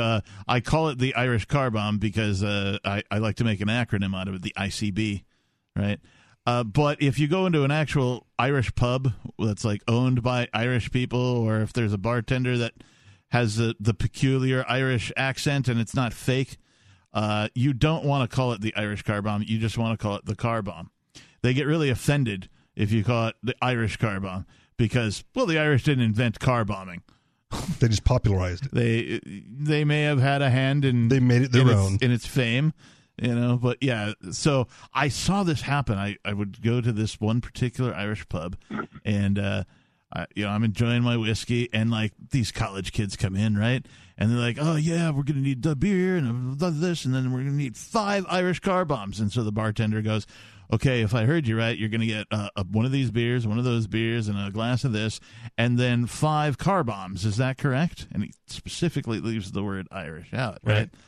And the kids are, you know, they're like, yeah, that's what we want. And so they do their first ones, and they come back a little while later, and they're like, yeah, we want another round, and this time it'll be this and that, and then, like, 5 more Irish car bombs. And he's like, okay, so it's going to be this kind of beer and that kind of beer and this kind of thing, and 5, and then he pauses, and they're all, like, drawn into him because of the pause, and he goes, car bombs, is that right? Like, he overemphasizes car bombs, and they finally get it. They're like, oh shit, he doesn't want us to say Irish car bomb, right? And I was like, I looked over, and after they left or whatever, he come down to see if, you know, my drink needed refresh, and I'm like, dude, that was beautiful, man. The way you handled that right there, that was beautiful, man. He's like, I've been doing this job for quite a long time, son, you know, kind of a thing. There was a meme online, probably Reddit, over the past couple of weeks, like last week or so. And someone had asked the question, like, oh, what would be an appropriate drink to toast the passing of the Queen? And one of the comments was indeed Irish car bomb. That's fantastic. Major? Peace. That was great. Loved it. How many drinks have you had tonight, Major? Oh, enough. All of them? Not quite. Not quite all? All right. Still got some more to go? Well, Sunday's tomorrow. Bloody Sunday. It's the car bombing, right? You remember the... How Irish are you? Like, not really at all. Close to zero. I mean, the only reason that I'm Irish at all is because of the sheer amount of whiskey I've drank. I don't know. Well, if we have to impregnate you in such a way, so shall it be. I don't know if it's showing up because I'm starting to gray in the beard since this is Beard Talk Live. Yeah. When I was younger, my beard would grow in a weird shade of orange along with the the brown and the other Are shades? you part Irish? Good question. Oh, So well, you don't know. So I mentioned it to my mom, and go like, look at my beard. I've got this orange hair, and my mom goes, well, your grandfather might be part Irish. We don't know. And I go, all right, fuck it. If you don't know, then I don't care. Right. So it's not on my birth certificate, and I'm not going to get ancestry.com'd. Right. Yeah. I've seen such things. I started getting gray hairs when I was only 19 years old. Sorry to hear It that. seriously befuddled me. I bet. How can I be getting gray hairs at 19? Well, you are an old soul. It's a copper deficiency. Is it really? I am an old soul. That is definitely true. And I wonder how many of you boys believe that you have lived a life before this one. Because I know damn well I've lived 3 to 5. I'm trying to pay penance, Yeah. and I'm getting tired of being recycled. I don't know about previous lives, but I could tell you that I have lived, 4 or 5 lives already in this life. That's what I'm talking about, Captain. I told you we was brothers from another mother, buddy. So, are you familiar, Captain, with the lesser-known sci-fi movie Jupiter Ascending? I've seen this. Is this Mila Kunis? Yes. I've seen this. Okay. So, one of the fascinating concepts of that movie is the idea that there is a finite amount of information that can be stored in human DNA. Right. And so, at some point, in the vast space-time continuum, your exact combination of DNA is going to come up again. Right. And so that would be like you reincarnated because it is an exact copy of what you are today. Sure. Like a clone. Exactly. Yeah. Except not cloned from you, just Right. manifested throughout time Your and number space. comes up again. Right. Right. What do you think of that, Major? Richie, you take me to another fucking realm, dude. I love it. What realm is that he takes you to? And how much does it cost you? Action of my mind, man. Didn't even need to roofie him. Oh, I am the fucking dude. I am the old soul. I am rock and fucking roll. You know I love you boys. Right? Yes, sir. Hopefully in a Peace good out. way, not in a bad way. Peace out. Base. All right, later, Major. Well, that was interesting. We were talking about booze, man. Yeah. Now I'm thirsty. Have a drink. And I got water. Cheers. Yeah, cheers. Oh. Fancy black bottle of water you got there. Me too. This one was specifically gifted to me because of the tapered bottom, so that the water bottle actually fits in the fucking cup holder at the Yeah. gym. Yeah, I could see that being annoying. This one happens to fit in my car cup holder, Yeah. but this is not the most popular brand. There's a brand, I don't remember what it is. Hydro Flask. Hydro Flask, yes. Yeah. I have a Dura Flask, which is like I'm cursed by the GoBot syndrome, Okay. right? And that is when the Transformers came out, they were too expensive for my family to be able to afford to buy them for me for like Christmas or whatever, right? And so instead, they could only afford the GoBots, right? And so from then on, I never even before that, but I just call it the GoBot syndrome because that's when I realized it was a syndrome. I was like, hey, wait a minute, I'm always getting the B version of everything, right? I don't get Levi's. I had to get Toughskins, right? Okay. Or Wranglers, right? You know, that kind of, because Wranglers used to be a mega low budget. They were like the Kia of jeans when Wranglers first came out.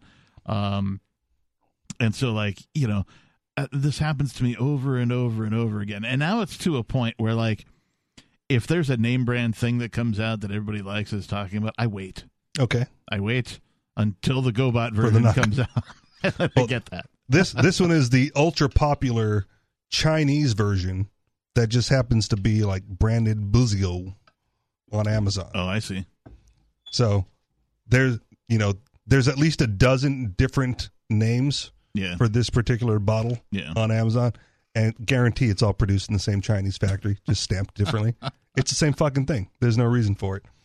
They might come with like different lids or something. I don't know why I picked this one in particular. Well, I'm sure the same is true with Dura Flask instead of Hydro Flask. Like, well, I mean, like I got 2 lids with this one, Yeah. but 2 lids for the Chinese one next to it was different than the 2 lids that came with this one. Oh. So I'm pretty sure I picked this one because it had, the straw and the pour spout or whatever happened to me. I'm like, I'll take those 2. Yeah.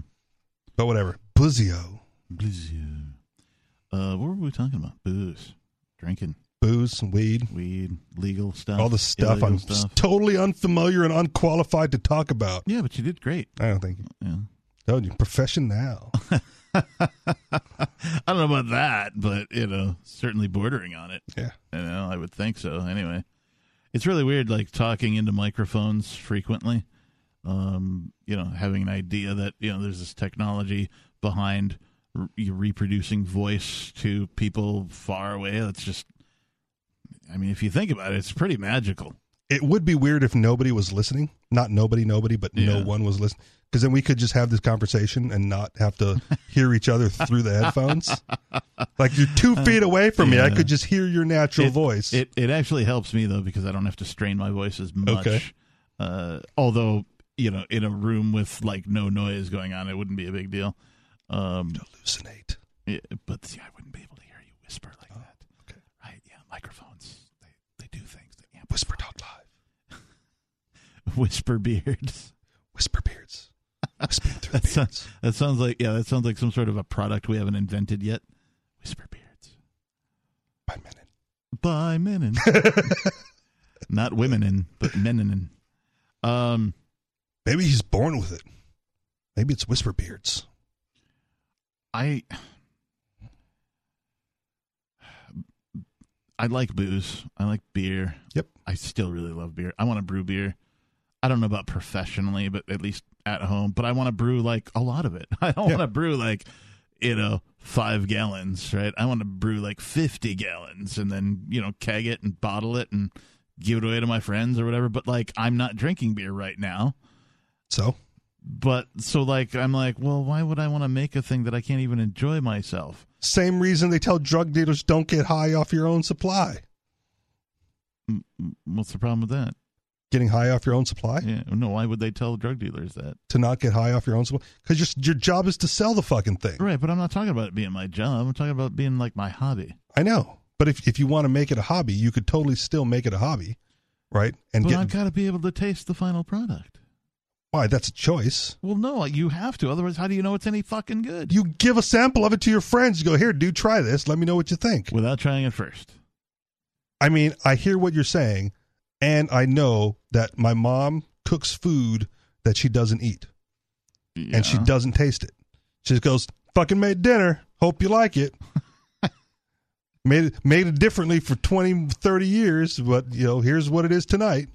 I don't think I could recommend somebody drink something that I made without me first having drank it. Why not? Seems like a bad decision. Seems like a poor thing to do. When was the last time you walked into a bar and the bartender took a sip of your beer before he handed it to you? No. The bartender doesn't make the beer. Okay. Right? But I guarantee you that the brewer takes a sample. Okay. Maybe. No, I guarantee you. Okay. I only because I have I know a guy who owns a brewery, and one of my friends used to work at one of Seattle's bigger microbrews. So what would it matter if you were doing the brewing and you had a taste tester to go like, here, no, it's a little too hoppy, Captain, or whatever. I don't know how those phrases work. Yeah, but that's about right. That's your approximation. But then I got to hire a guy. Why do I want? No, to hire you a guy if I can you have a just taste it friend. myself? If you have a friend, you go like, dude, I've just brewed a batch. Well, it certainly isn't going to be you. I mean, it would be a terrible idea to be me because you would hand me the sample and I'd be like, it doesn't tastes like shit. It doesn't taste like Fireball. It sucks. It sucks. Yeah. So I'd be a terrible taste tester. But if you hang out with as many, beer drinking libertarians as there are in the area, you just go, here, take a sip of this. Yeah, there's only like 3 or something. Whatever. No, there's more than that. Okay. But because I'm not drinking beer, I'm not going out as much either. Okay. Right? It's easier on the wallet. Then you have plenty more time to do the brewing. Well, yeah, I thought I have this thing. I don't know what it is. It's like when I have a bunch of time, I go, oh, great, I have a bunch of time. I'm going to get this done and that done and the other thing done. I got all these. I have so many projects that are like half started, half finished, or just maybe in their infancy of an idea, whether it's musical projects, whether it's stuff with the house, whether it's, other things that I want to like do or be or, kind of a thing. And like, I get like 1% of them done, in the self-development world, which I guess still kind of am, but not practicing. Yeah. The term for that is like spaghetti brained. Because that sounds accurate. Right. And I don't want to call it a deficiency, but it stems from a fear, right? Like I'm afraid of who I will be or what will happen if I actually complete this project because my life is going to be different once I do. And so I start things and then never get around to finishing it for fear of whatever it is on the other end. I understand what you're saying. I think that it's maybe less complex than that. I think it's just that my attention span isn't. Okay. Right? I think that, like, I have this, like, I could get hyper-focused on a thing, right? And then, like, spend 10 minutes on it and then, like, just shift to a whole other thing. Yeah. And then spend 10 minutes on that and then, like, forget about it for, like, months. And come back to it later, but oh yeah, I forgot I started that. Right. So what is it?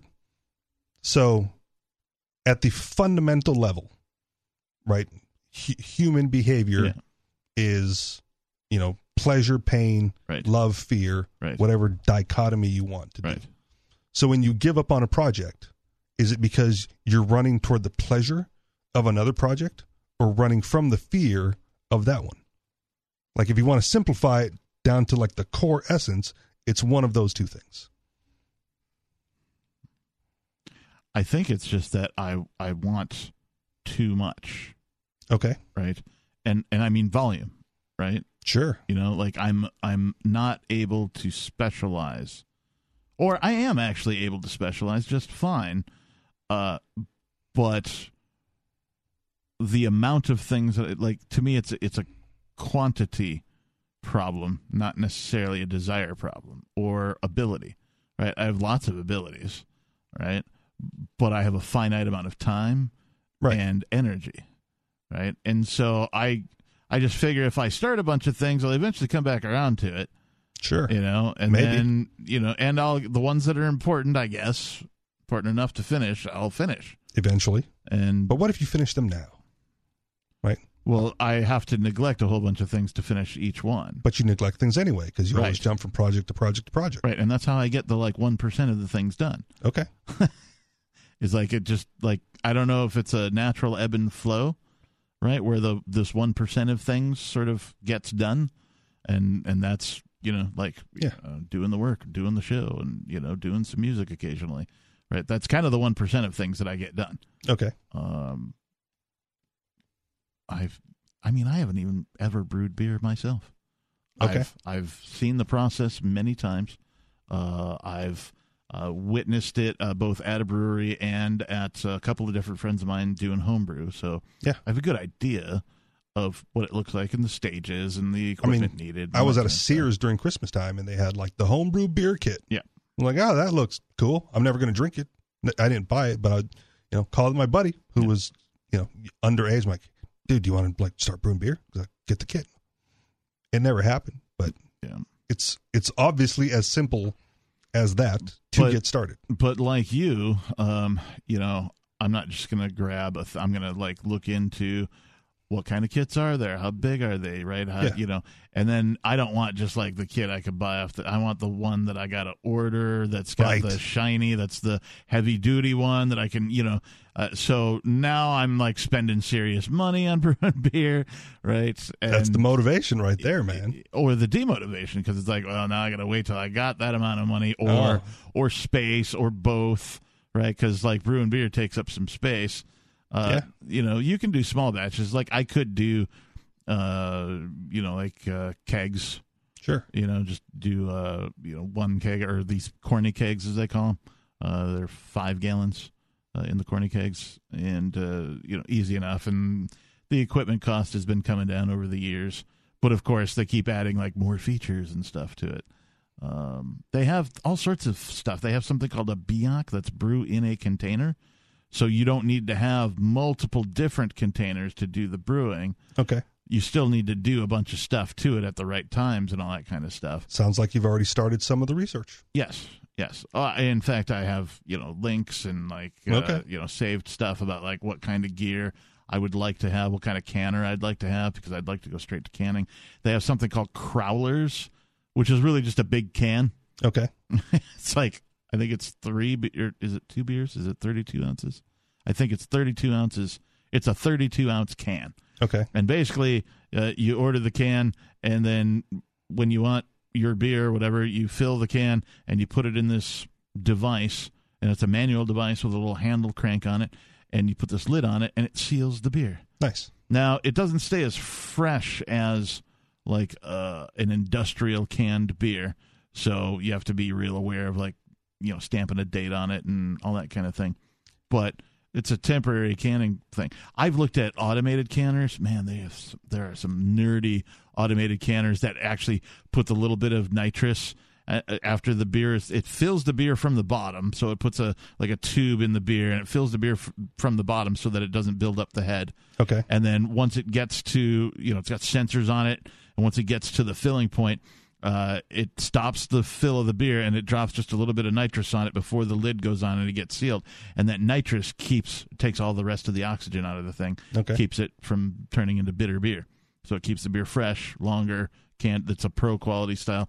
And we're talking $5,000 or something for one of these canners. Okay. So not that expensive in the realm of buying professional style brewing equipment. That's kind of how I ended up in the self-development courses to begin with, right? Because my boss, when I got into like door-to-door sales, right, my boss had already done the class, and so he didn't pitch it to us.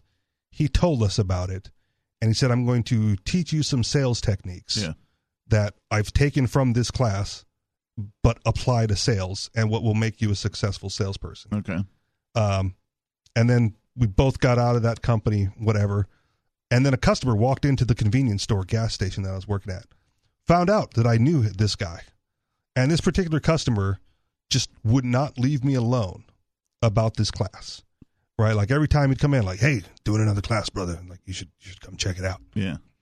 And at one point when I had decided I was going to do it, right, I sat down with him, and he's like, "Well, it's like $420 for this first class."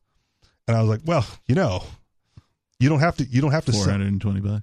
Whatever. Yeah, I mean, it was, but irrelevant. It actually was $420, I believe. I can find the receipts if I needed to. Weird. Yeah, whatever. It was because it was $520 discounted for whatever reason. But I'd already decided to go, right? And for so I already knew the price. I already knew. I was like, just fill out the fucking paperwork and take my money. Yeah. Right. And I justified it because as I thought about my life up until that point, right, I went, I have pissed away well more than $420 on shit that doesn't matter in the least. Right. The least I can do is piss away another $420 on the hope that this class will be of some benefit to my life and it'll be worth the investment. Yeah. Right. And it totally was, because I pissed away way more than that with this organization over the course of several years. Right. So when it comes to things like that, right, for me, it can be a waste, but it's also gotten to the point where if I really wanted something like that badly, or had a desire to get into a hobby that much, it would be well worth the price. And several years ago, my life changed about a year ago. Yeah. I don't want to say for the better. Clearly wasn't for the better. But I was tracking, right, to become like a legitimate firearms instructor. Right. And so I pissed away a whole bunch of money on classes to get certified and, officialized or whatever to do this. And then it did not work out, and it might it may work out in the future. Yeah. But the last year had no chance of working out. Right. And I'm not going to get into that here. Sure. But it was also like the main reason for that was because getting into firearms, I went, these fucking things are expensive. Yeah, they are. How am I going to afford all this fun shit that I want? Yep. And I went, you know what? I'm just going to start teaching people how to use it. Right. Right. And then whatever money I get from teaching the classes, I can use to buy more fucking firearms to use in the classes. Seems legit. Seems legit. But having made no money back from that endeavor, Yeah. and having spent thousands of dollars on that endeavor, it seems like it wasn't worth it. But yet, who the fuck cares? Right? Like, I tried. Well, you know, I made the attempt. I gave it a go. I failed. I wasted some money. Yeah. Who cares? Right? I learned a lot along the way that may be beneficial in the future. Who knows? I have put, I don't even know, at least a solid down payment on a nice house into musical gear Okay. over the course of my life. Maybe more than that. Like $50,000, $100,000, I don't know. Okay. I have over time, right? Yep. So I'm kind of a frugal buyer when it comes to that kind of gear.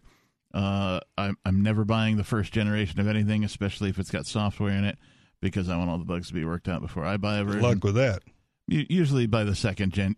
I mean, you never get them all, but like, you know, at least by the second firmware release, if it's, Okay. you know, got some software in it, you're going to be way better off than one of the guys who first gets it and discovers a problem and has to wait for that Yeah. Like, I hate that shit. I hear what you're saying, and I guess my general fear is that we've moved into a realm of technology and society where everything is a constant work in progress. It is, yeah. But again, I wait for the 1.2 version or whatever, right? Instead of the 1.0. It used to be like, product finalized, this is it, tough shit, right? Next time you got to wait and buy a new one. Yeah, no, everything is like auto update. It's got to be connected to the fucking internet and all that Right. shit. Nonsense. Anyway, that's not. I don't want to talk about that. I want to talk Okay. about the amount of money that I put into musical gear.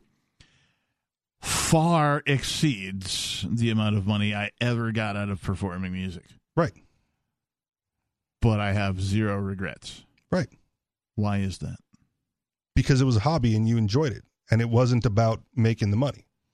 So, But that was the goal. That's the reason that I put all that money into it, was because I wanted to put together a band and, you know, make money off of it and, you know, get signed or whatever that was, right? Okay. That used to be the dream, right? You know, coming up in the 80s, that was, oh yeah, I got to start a band, got to get signed. And I shit. mean, if you could, if you want to like being to self-analyze a little bit here, again, along with the spaghetti brain stuff, it's likely a fear of success.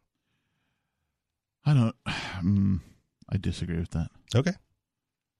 At least when it comes to doing the music thing. I think that I'm trying to remember what the phrasing is. It used to be there were hundreds of bands selling millions of albums, and now there's millions of bands selling hundreds of albums. Yeah. And by the time like I got to a point where we could like record our own stuff, right? Rather than paying, like, recording studios are super fucking expensive. Yeah.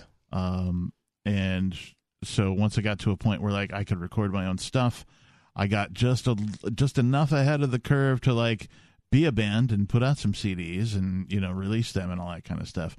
But behind it enough to where like we were already too old to like be considered a young up and coming band. Sure. And so the only way for us to go was DIY, which we did, and we were able to manufacture our own. Like, I mean, you keep saying the word success, and like, I had success with what I did. It's just that it didn't become a paying job. Okay. Right? So, like, we were able to record all our own shit for, you know, in one band in particular, 10 years. Well, then that's why you don't feel bad about it, because in your mind, you are a success. Right? Yeah. We printed our own CDs. We would, you know, put the stickers on the CDs ourselves, give them out, you know, sell them, whatever it was, right? We'd hustle our T-shirts. We'd hustle our any other merch that we could, you know, manufacture, you know, go play live shows, all that kind of stuff. And I had a great time. Don't get me wrong. I did tire of, we'll call it the music industry. I like to refer to this particular portion as the gigging industry, the part where you have to book shows and go and play the shows. and I tired of everything except for playing the show. So what I mean by that is the phone calls you got to make to like get the gig, to schmooze with the right people who are the booking agents at the venues or the bars, and the constant contact you have to keep with those people to just be on their radar so that if something comes up, they're like, oh, let's call this guy. Let's call the captain. He's got a band. He's pretty good. Those guys show up, because musicians are flaky as fuck, right? Yep. So you put in a bunch of effort there to do it. Then there's the actual gig night itself where, like, you got to move your, $10,000-$20,000 worth of band gear in a van that probably somebody spent $500 on to go play a gig to where the whole band might earn $50. Yeah. So again, coming from the self-development side of things, and you have previously talked about manifestation here on this show, right? Internalizing that trope can hinder your success. Sure. Yeah. Because you're always expecting to load $5,000 of gear into a $500 van to go make $50, split 5 ways. I mean, that wasn't every gig. Understood. There were gigs that we got paid, right? But but the trope is there. Yeah, it's true. The tropes are a trope because they're based in fact. But they're not based in fact for everybody, right? Like it's hard for people who haven't considered these things to accept some of the truisms. Right. In 2016, I've shared this on the show before. In 2016, I got hit by a car. Yeah. Right, and broke my leg. Yeah. Like a week before my birthday. So my birthday party had to be whatever. Fuck it. My birthday party had to sympathy though. Yeah, whatever. They had to move the venue of my birthday party because we're going to do it at a friend's house. Yeah. And she had a long ass driveway that went down a hill and around the corner. And went, and a bunch I'm not of stairs and right. Exactly. I'm like, I'm not going to be a fucking I'm barely getting out of bed. Yeah. I can't walk. I'm on crutches. Whatever.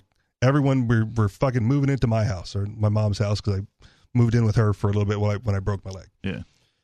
So we have everyone over, and one of my friends comes up to me, and the first thing out of his mouth after giving me a hug was like, "How the fuck did you manifest this, Rich?" Like, how are you, Rich, going to take responsibility for what happened to you? Yeah. And I went, I think I was just burnt out at work and I needed a break, and so I got one. Huh. Right? I'm out of work for 2 months. Right, I was out of work for 2 months, but no stress aside from the healing of the leg. Yeah. Right, but I, if I did like a deep down reflective meditation on how I ended up with a broken leg, it's because I was burning out at work. Interesting. Right. And then the thing that I would share with him that I wouldn't share in court, right, and also taking responsibility, is because I was riding a moped, and even though the other driver was at fault, the reason I got hit is because I got distracted for like 3 seconds, and that was it. Right? It was 10 o'clock at night. Yeah. I'm driving down. It was like a highway in Hawaii, but it's 3 lanes going one way and 3 lanes going the other way. Yeah. I'm in the middle lane. There's a bus in the right lane, and there's a car in the left lane, and they're ahead of me, so I can see them, right? And all of a sudden, the car in the left lane makes a right-hand turn in front of me and in front of the bus onto this road, right? And as I'm going through that same intersection that the car just fucking made an illegal right-hand turn, I turned my head to look at the car, and I was thinking, what the fuck was that guy doing?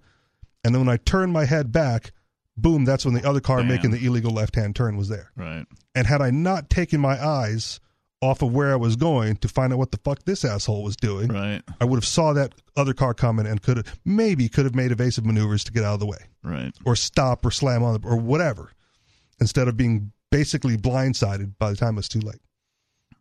That sucks. Well, it sucks, but again, it's how are you, the individual, taking responsibility for what has happened to you? Well, I needed a break from work. I got distracted. Completely my fault. Never going to admit that in court, right? Because I want my fucking settlement money, and I want that dude held accountable. Yeah. And the only reason I wanted the dude held accountable is because he tried to hit and run. And he dragged my moped like 3 blocks down the lane under the front of his SUV. I'm like, all right, fuck that guy. Yeah. I could have been forgiving if he had stopped or whatever, but no. He tried to run. So the full force and weight of the state government upon him. Yes, but he settled, so I didn't even have to testify or anything. Oh, yeah. Well, there you go. Yeah. So you got your break. I did, but how did you you broke yourself? Right. You needed a break. How did you manifest this, Rich? And so I think about that, in other things that go right or go wrong in my life. How did I manifest this? What is the lesson? What am I going to be? What's the takeaway going to be? I do a thing, and I don't know what the term for it is. I'm sure there is a term. Maybe there isn't. I don't know. I can't be the only person who does this. So there's a negative reinforcement that a lot of people do, right? Sure. Something goes wrong in their life, and they're like, fuck, this sucks. And then immediately, or within a reasonable amount of time, something else also goes wrong, and they're like, fuck, what else can go wrong?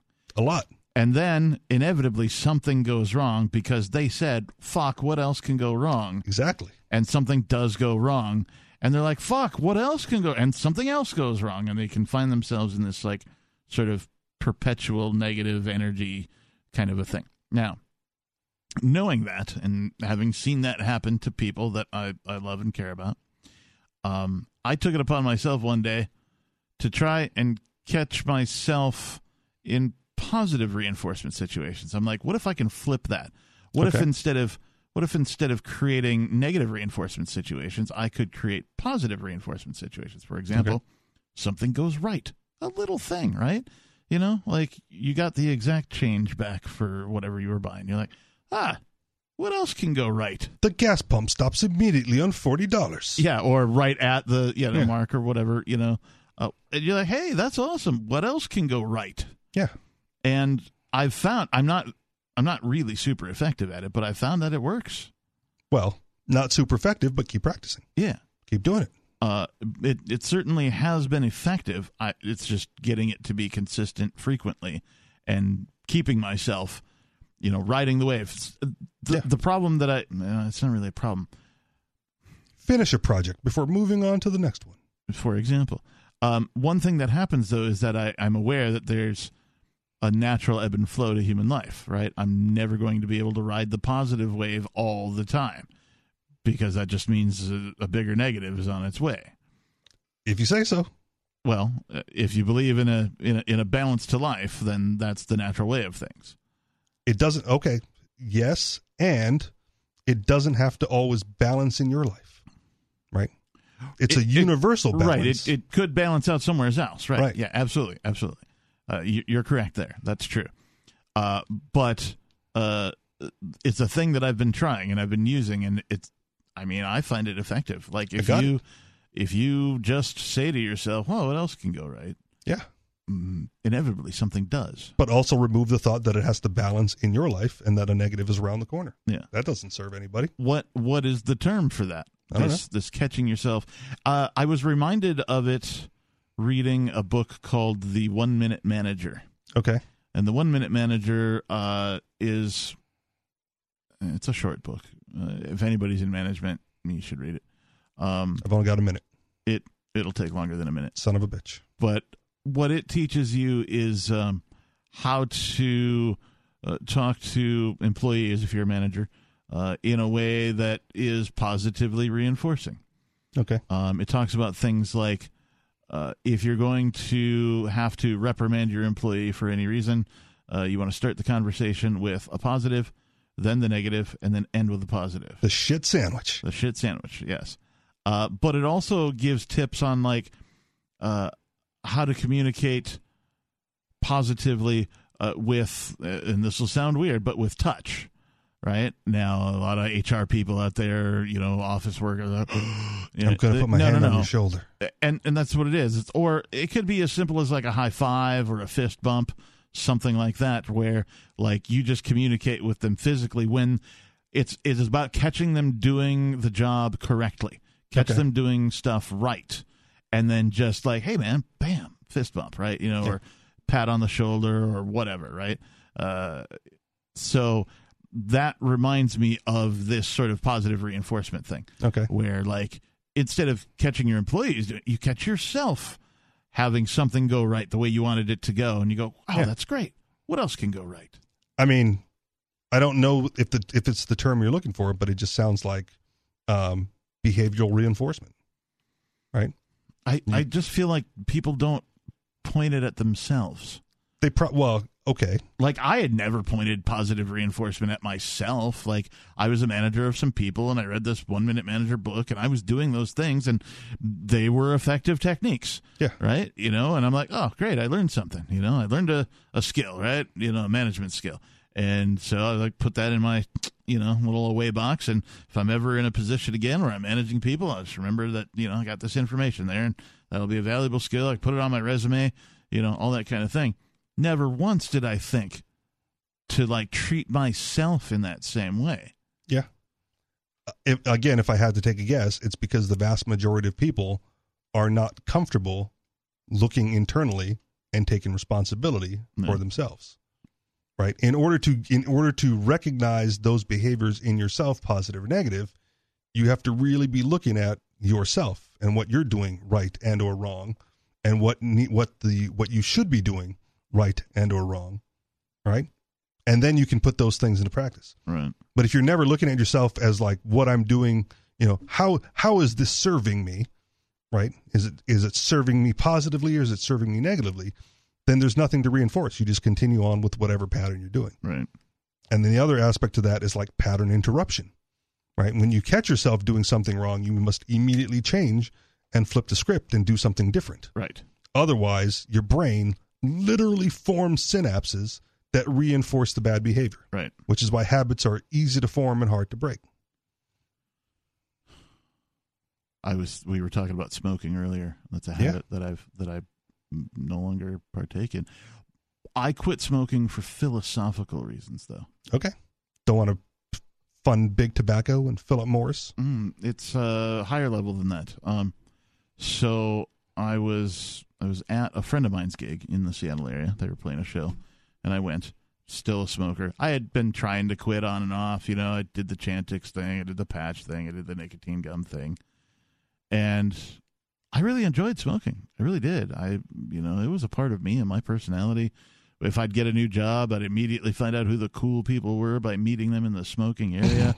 There's like a little subculture around smoking too. Yeah. You know? Cool kids do it. Cool kids, hot chicks. Yeah. And so I had started sort of coming around to anarchism, voluntarism, philosophically, you know, through the celebritarians and, you know, reading the internets and all that kind of thing. And I'm at this thing, and I'm outside, and like I think we smoked some weed or something, and so somebody said something, and I just went on this rant about, you know, basically statism means that human beings are slaves. Yep. Right. And I said it in way more words than that. And, you know, I'd been drinking. And so like, I don't know, there were like 5-6 people standing around listening to, you know, Reverend Captain Kickass, right. Early preaching. Right. You know, I'm like, whoa, right. These people are actually listening to what I'm saying. And then my buddy Mike, who's in the second band that was going to go on that night, he overheard all this. He comes over and he's like, hey man, so you really don't like slavery, right? And I'm like, yes, that's correct. And you don't want everybody to be slaves, right? I'm like, absolutely. You're picking up what I'm laying down, you know? And he's like, well, then how come you're a smoker? And I'm like, what do you mean? He's like, well, you're RJ Reynolds' bitch, dude. You're their fucking slave. Think about it, man. You give them all this money. What do you get out of it? Nothing. Closer to death, right? You're their fucking slave. Like, he like yelled at me, right? You know what I mean? And it wasn't like a, you know, I'm going to kick your ass yell, but it was like he heard my rant about slavery and then was basically calling me a hypocrite.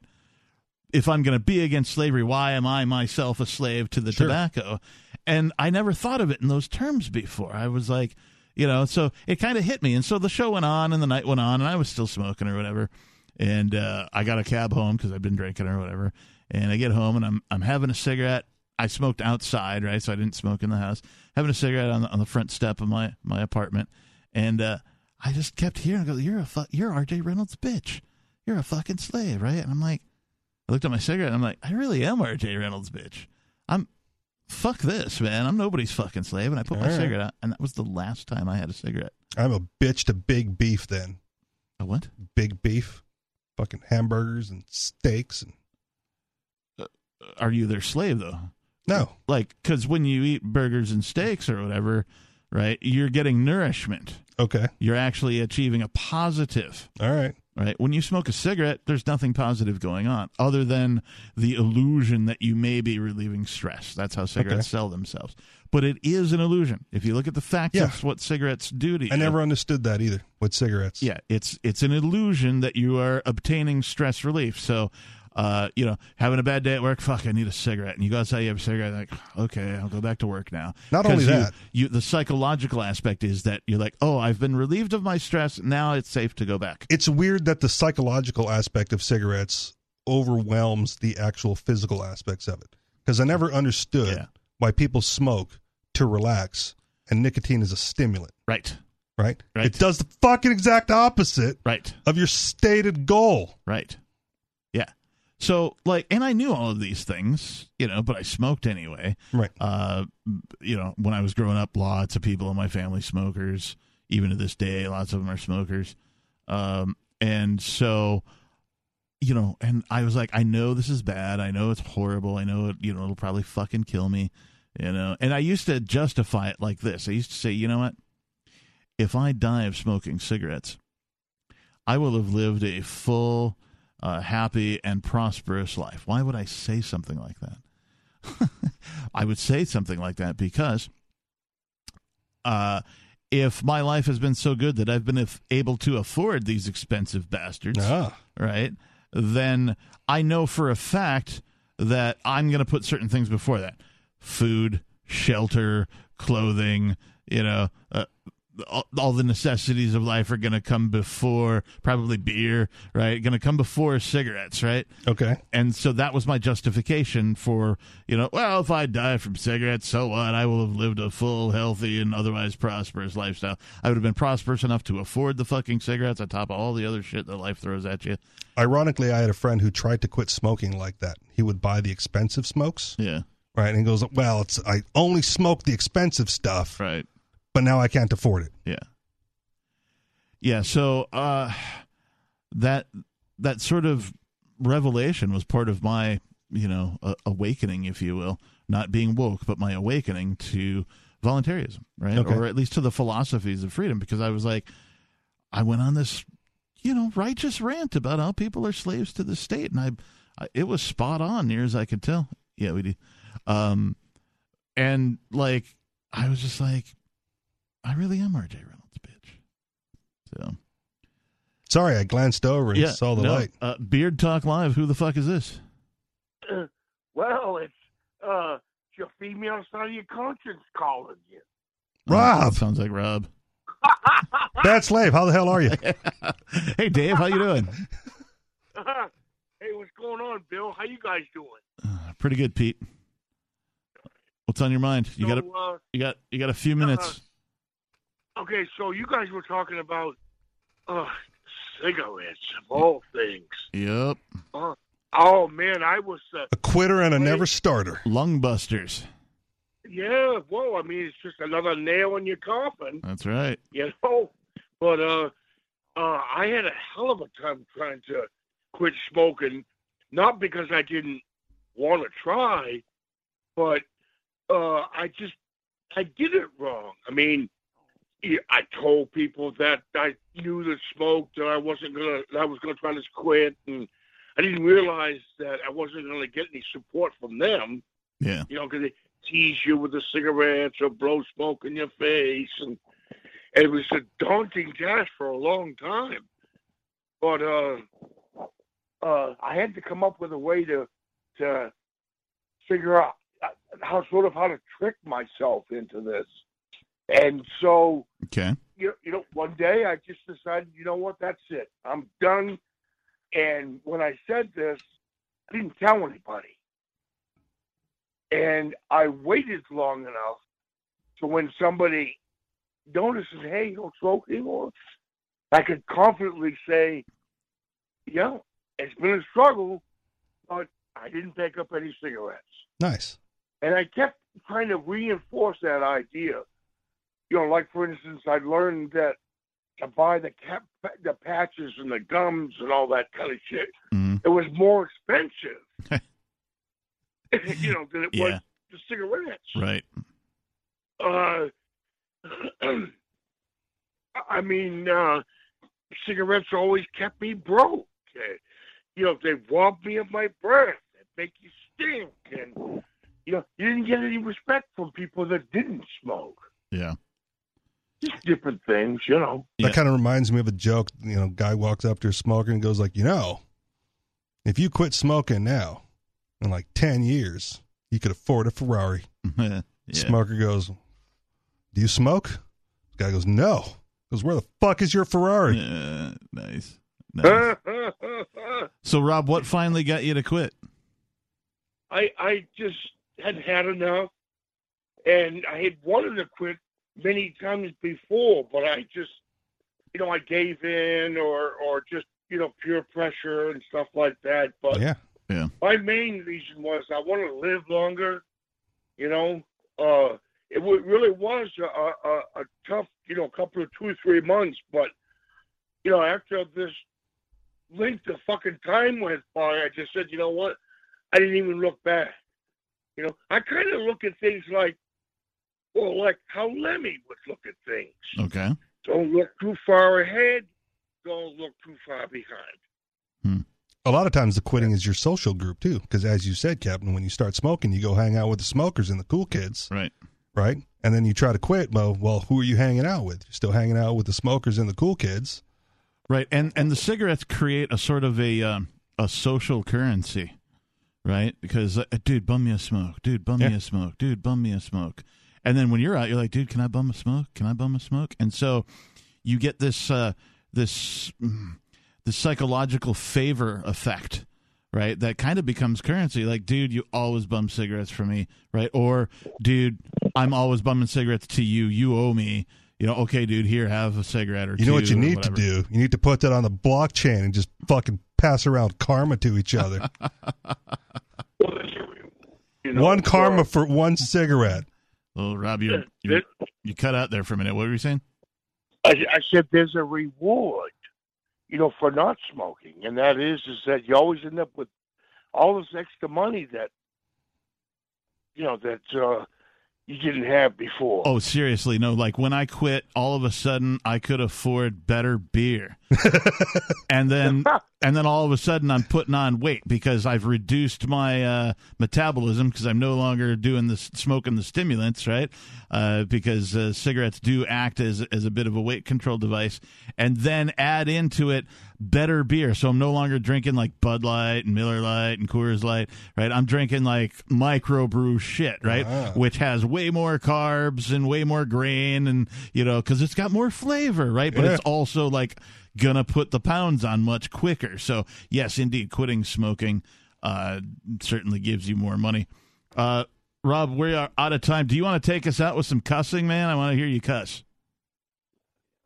Yeah. So this is what, the 5th or 6th episode of 5th episode 5 Beard Talk Live, episode 5. Yeah, the and peak I think of Beard Talk Live. The fucking peak of Beard Talk Live. There we go. Thanks for the call, Rob. We appreciate you. Thanks for tuning in. Thanks to all the callers. Thank you, Richie Rich, for being the guest Beard on episode 5 of Beard Talk Live. Have a good night, everybody. We'll see you next time.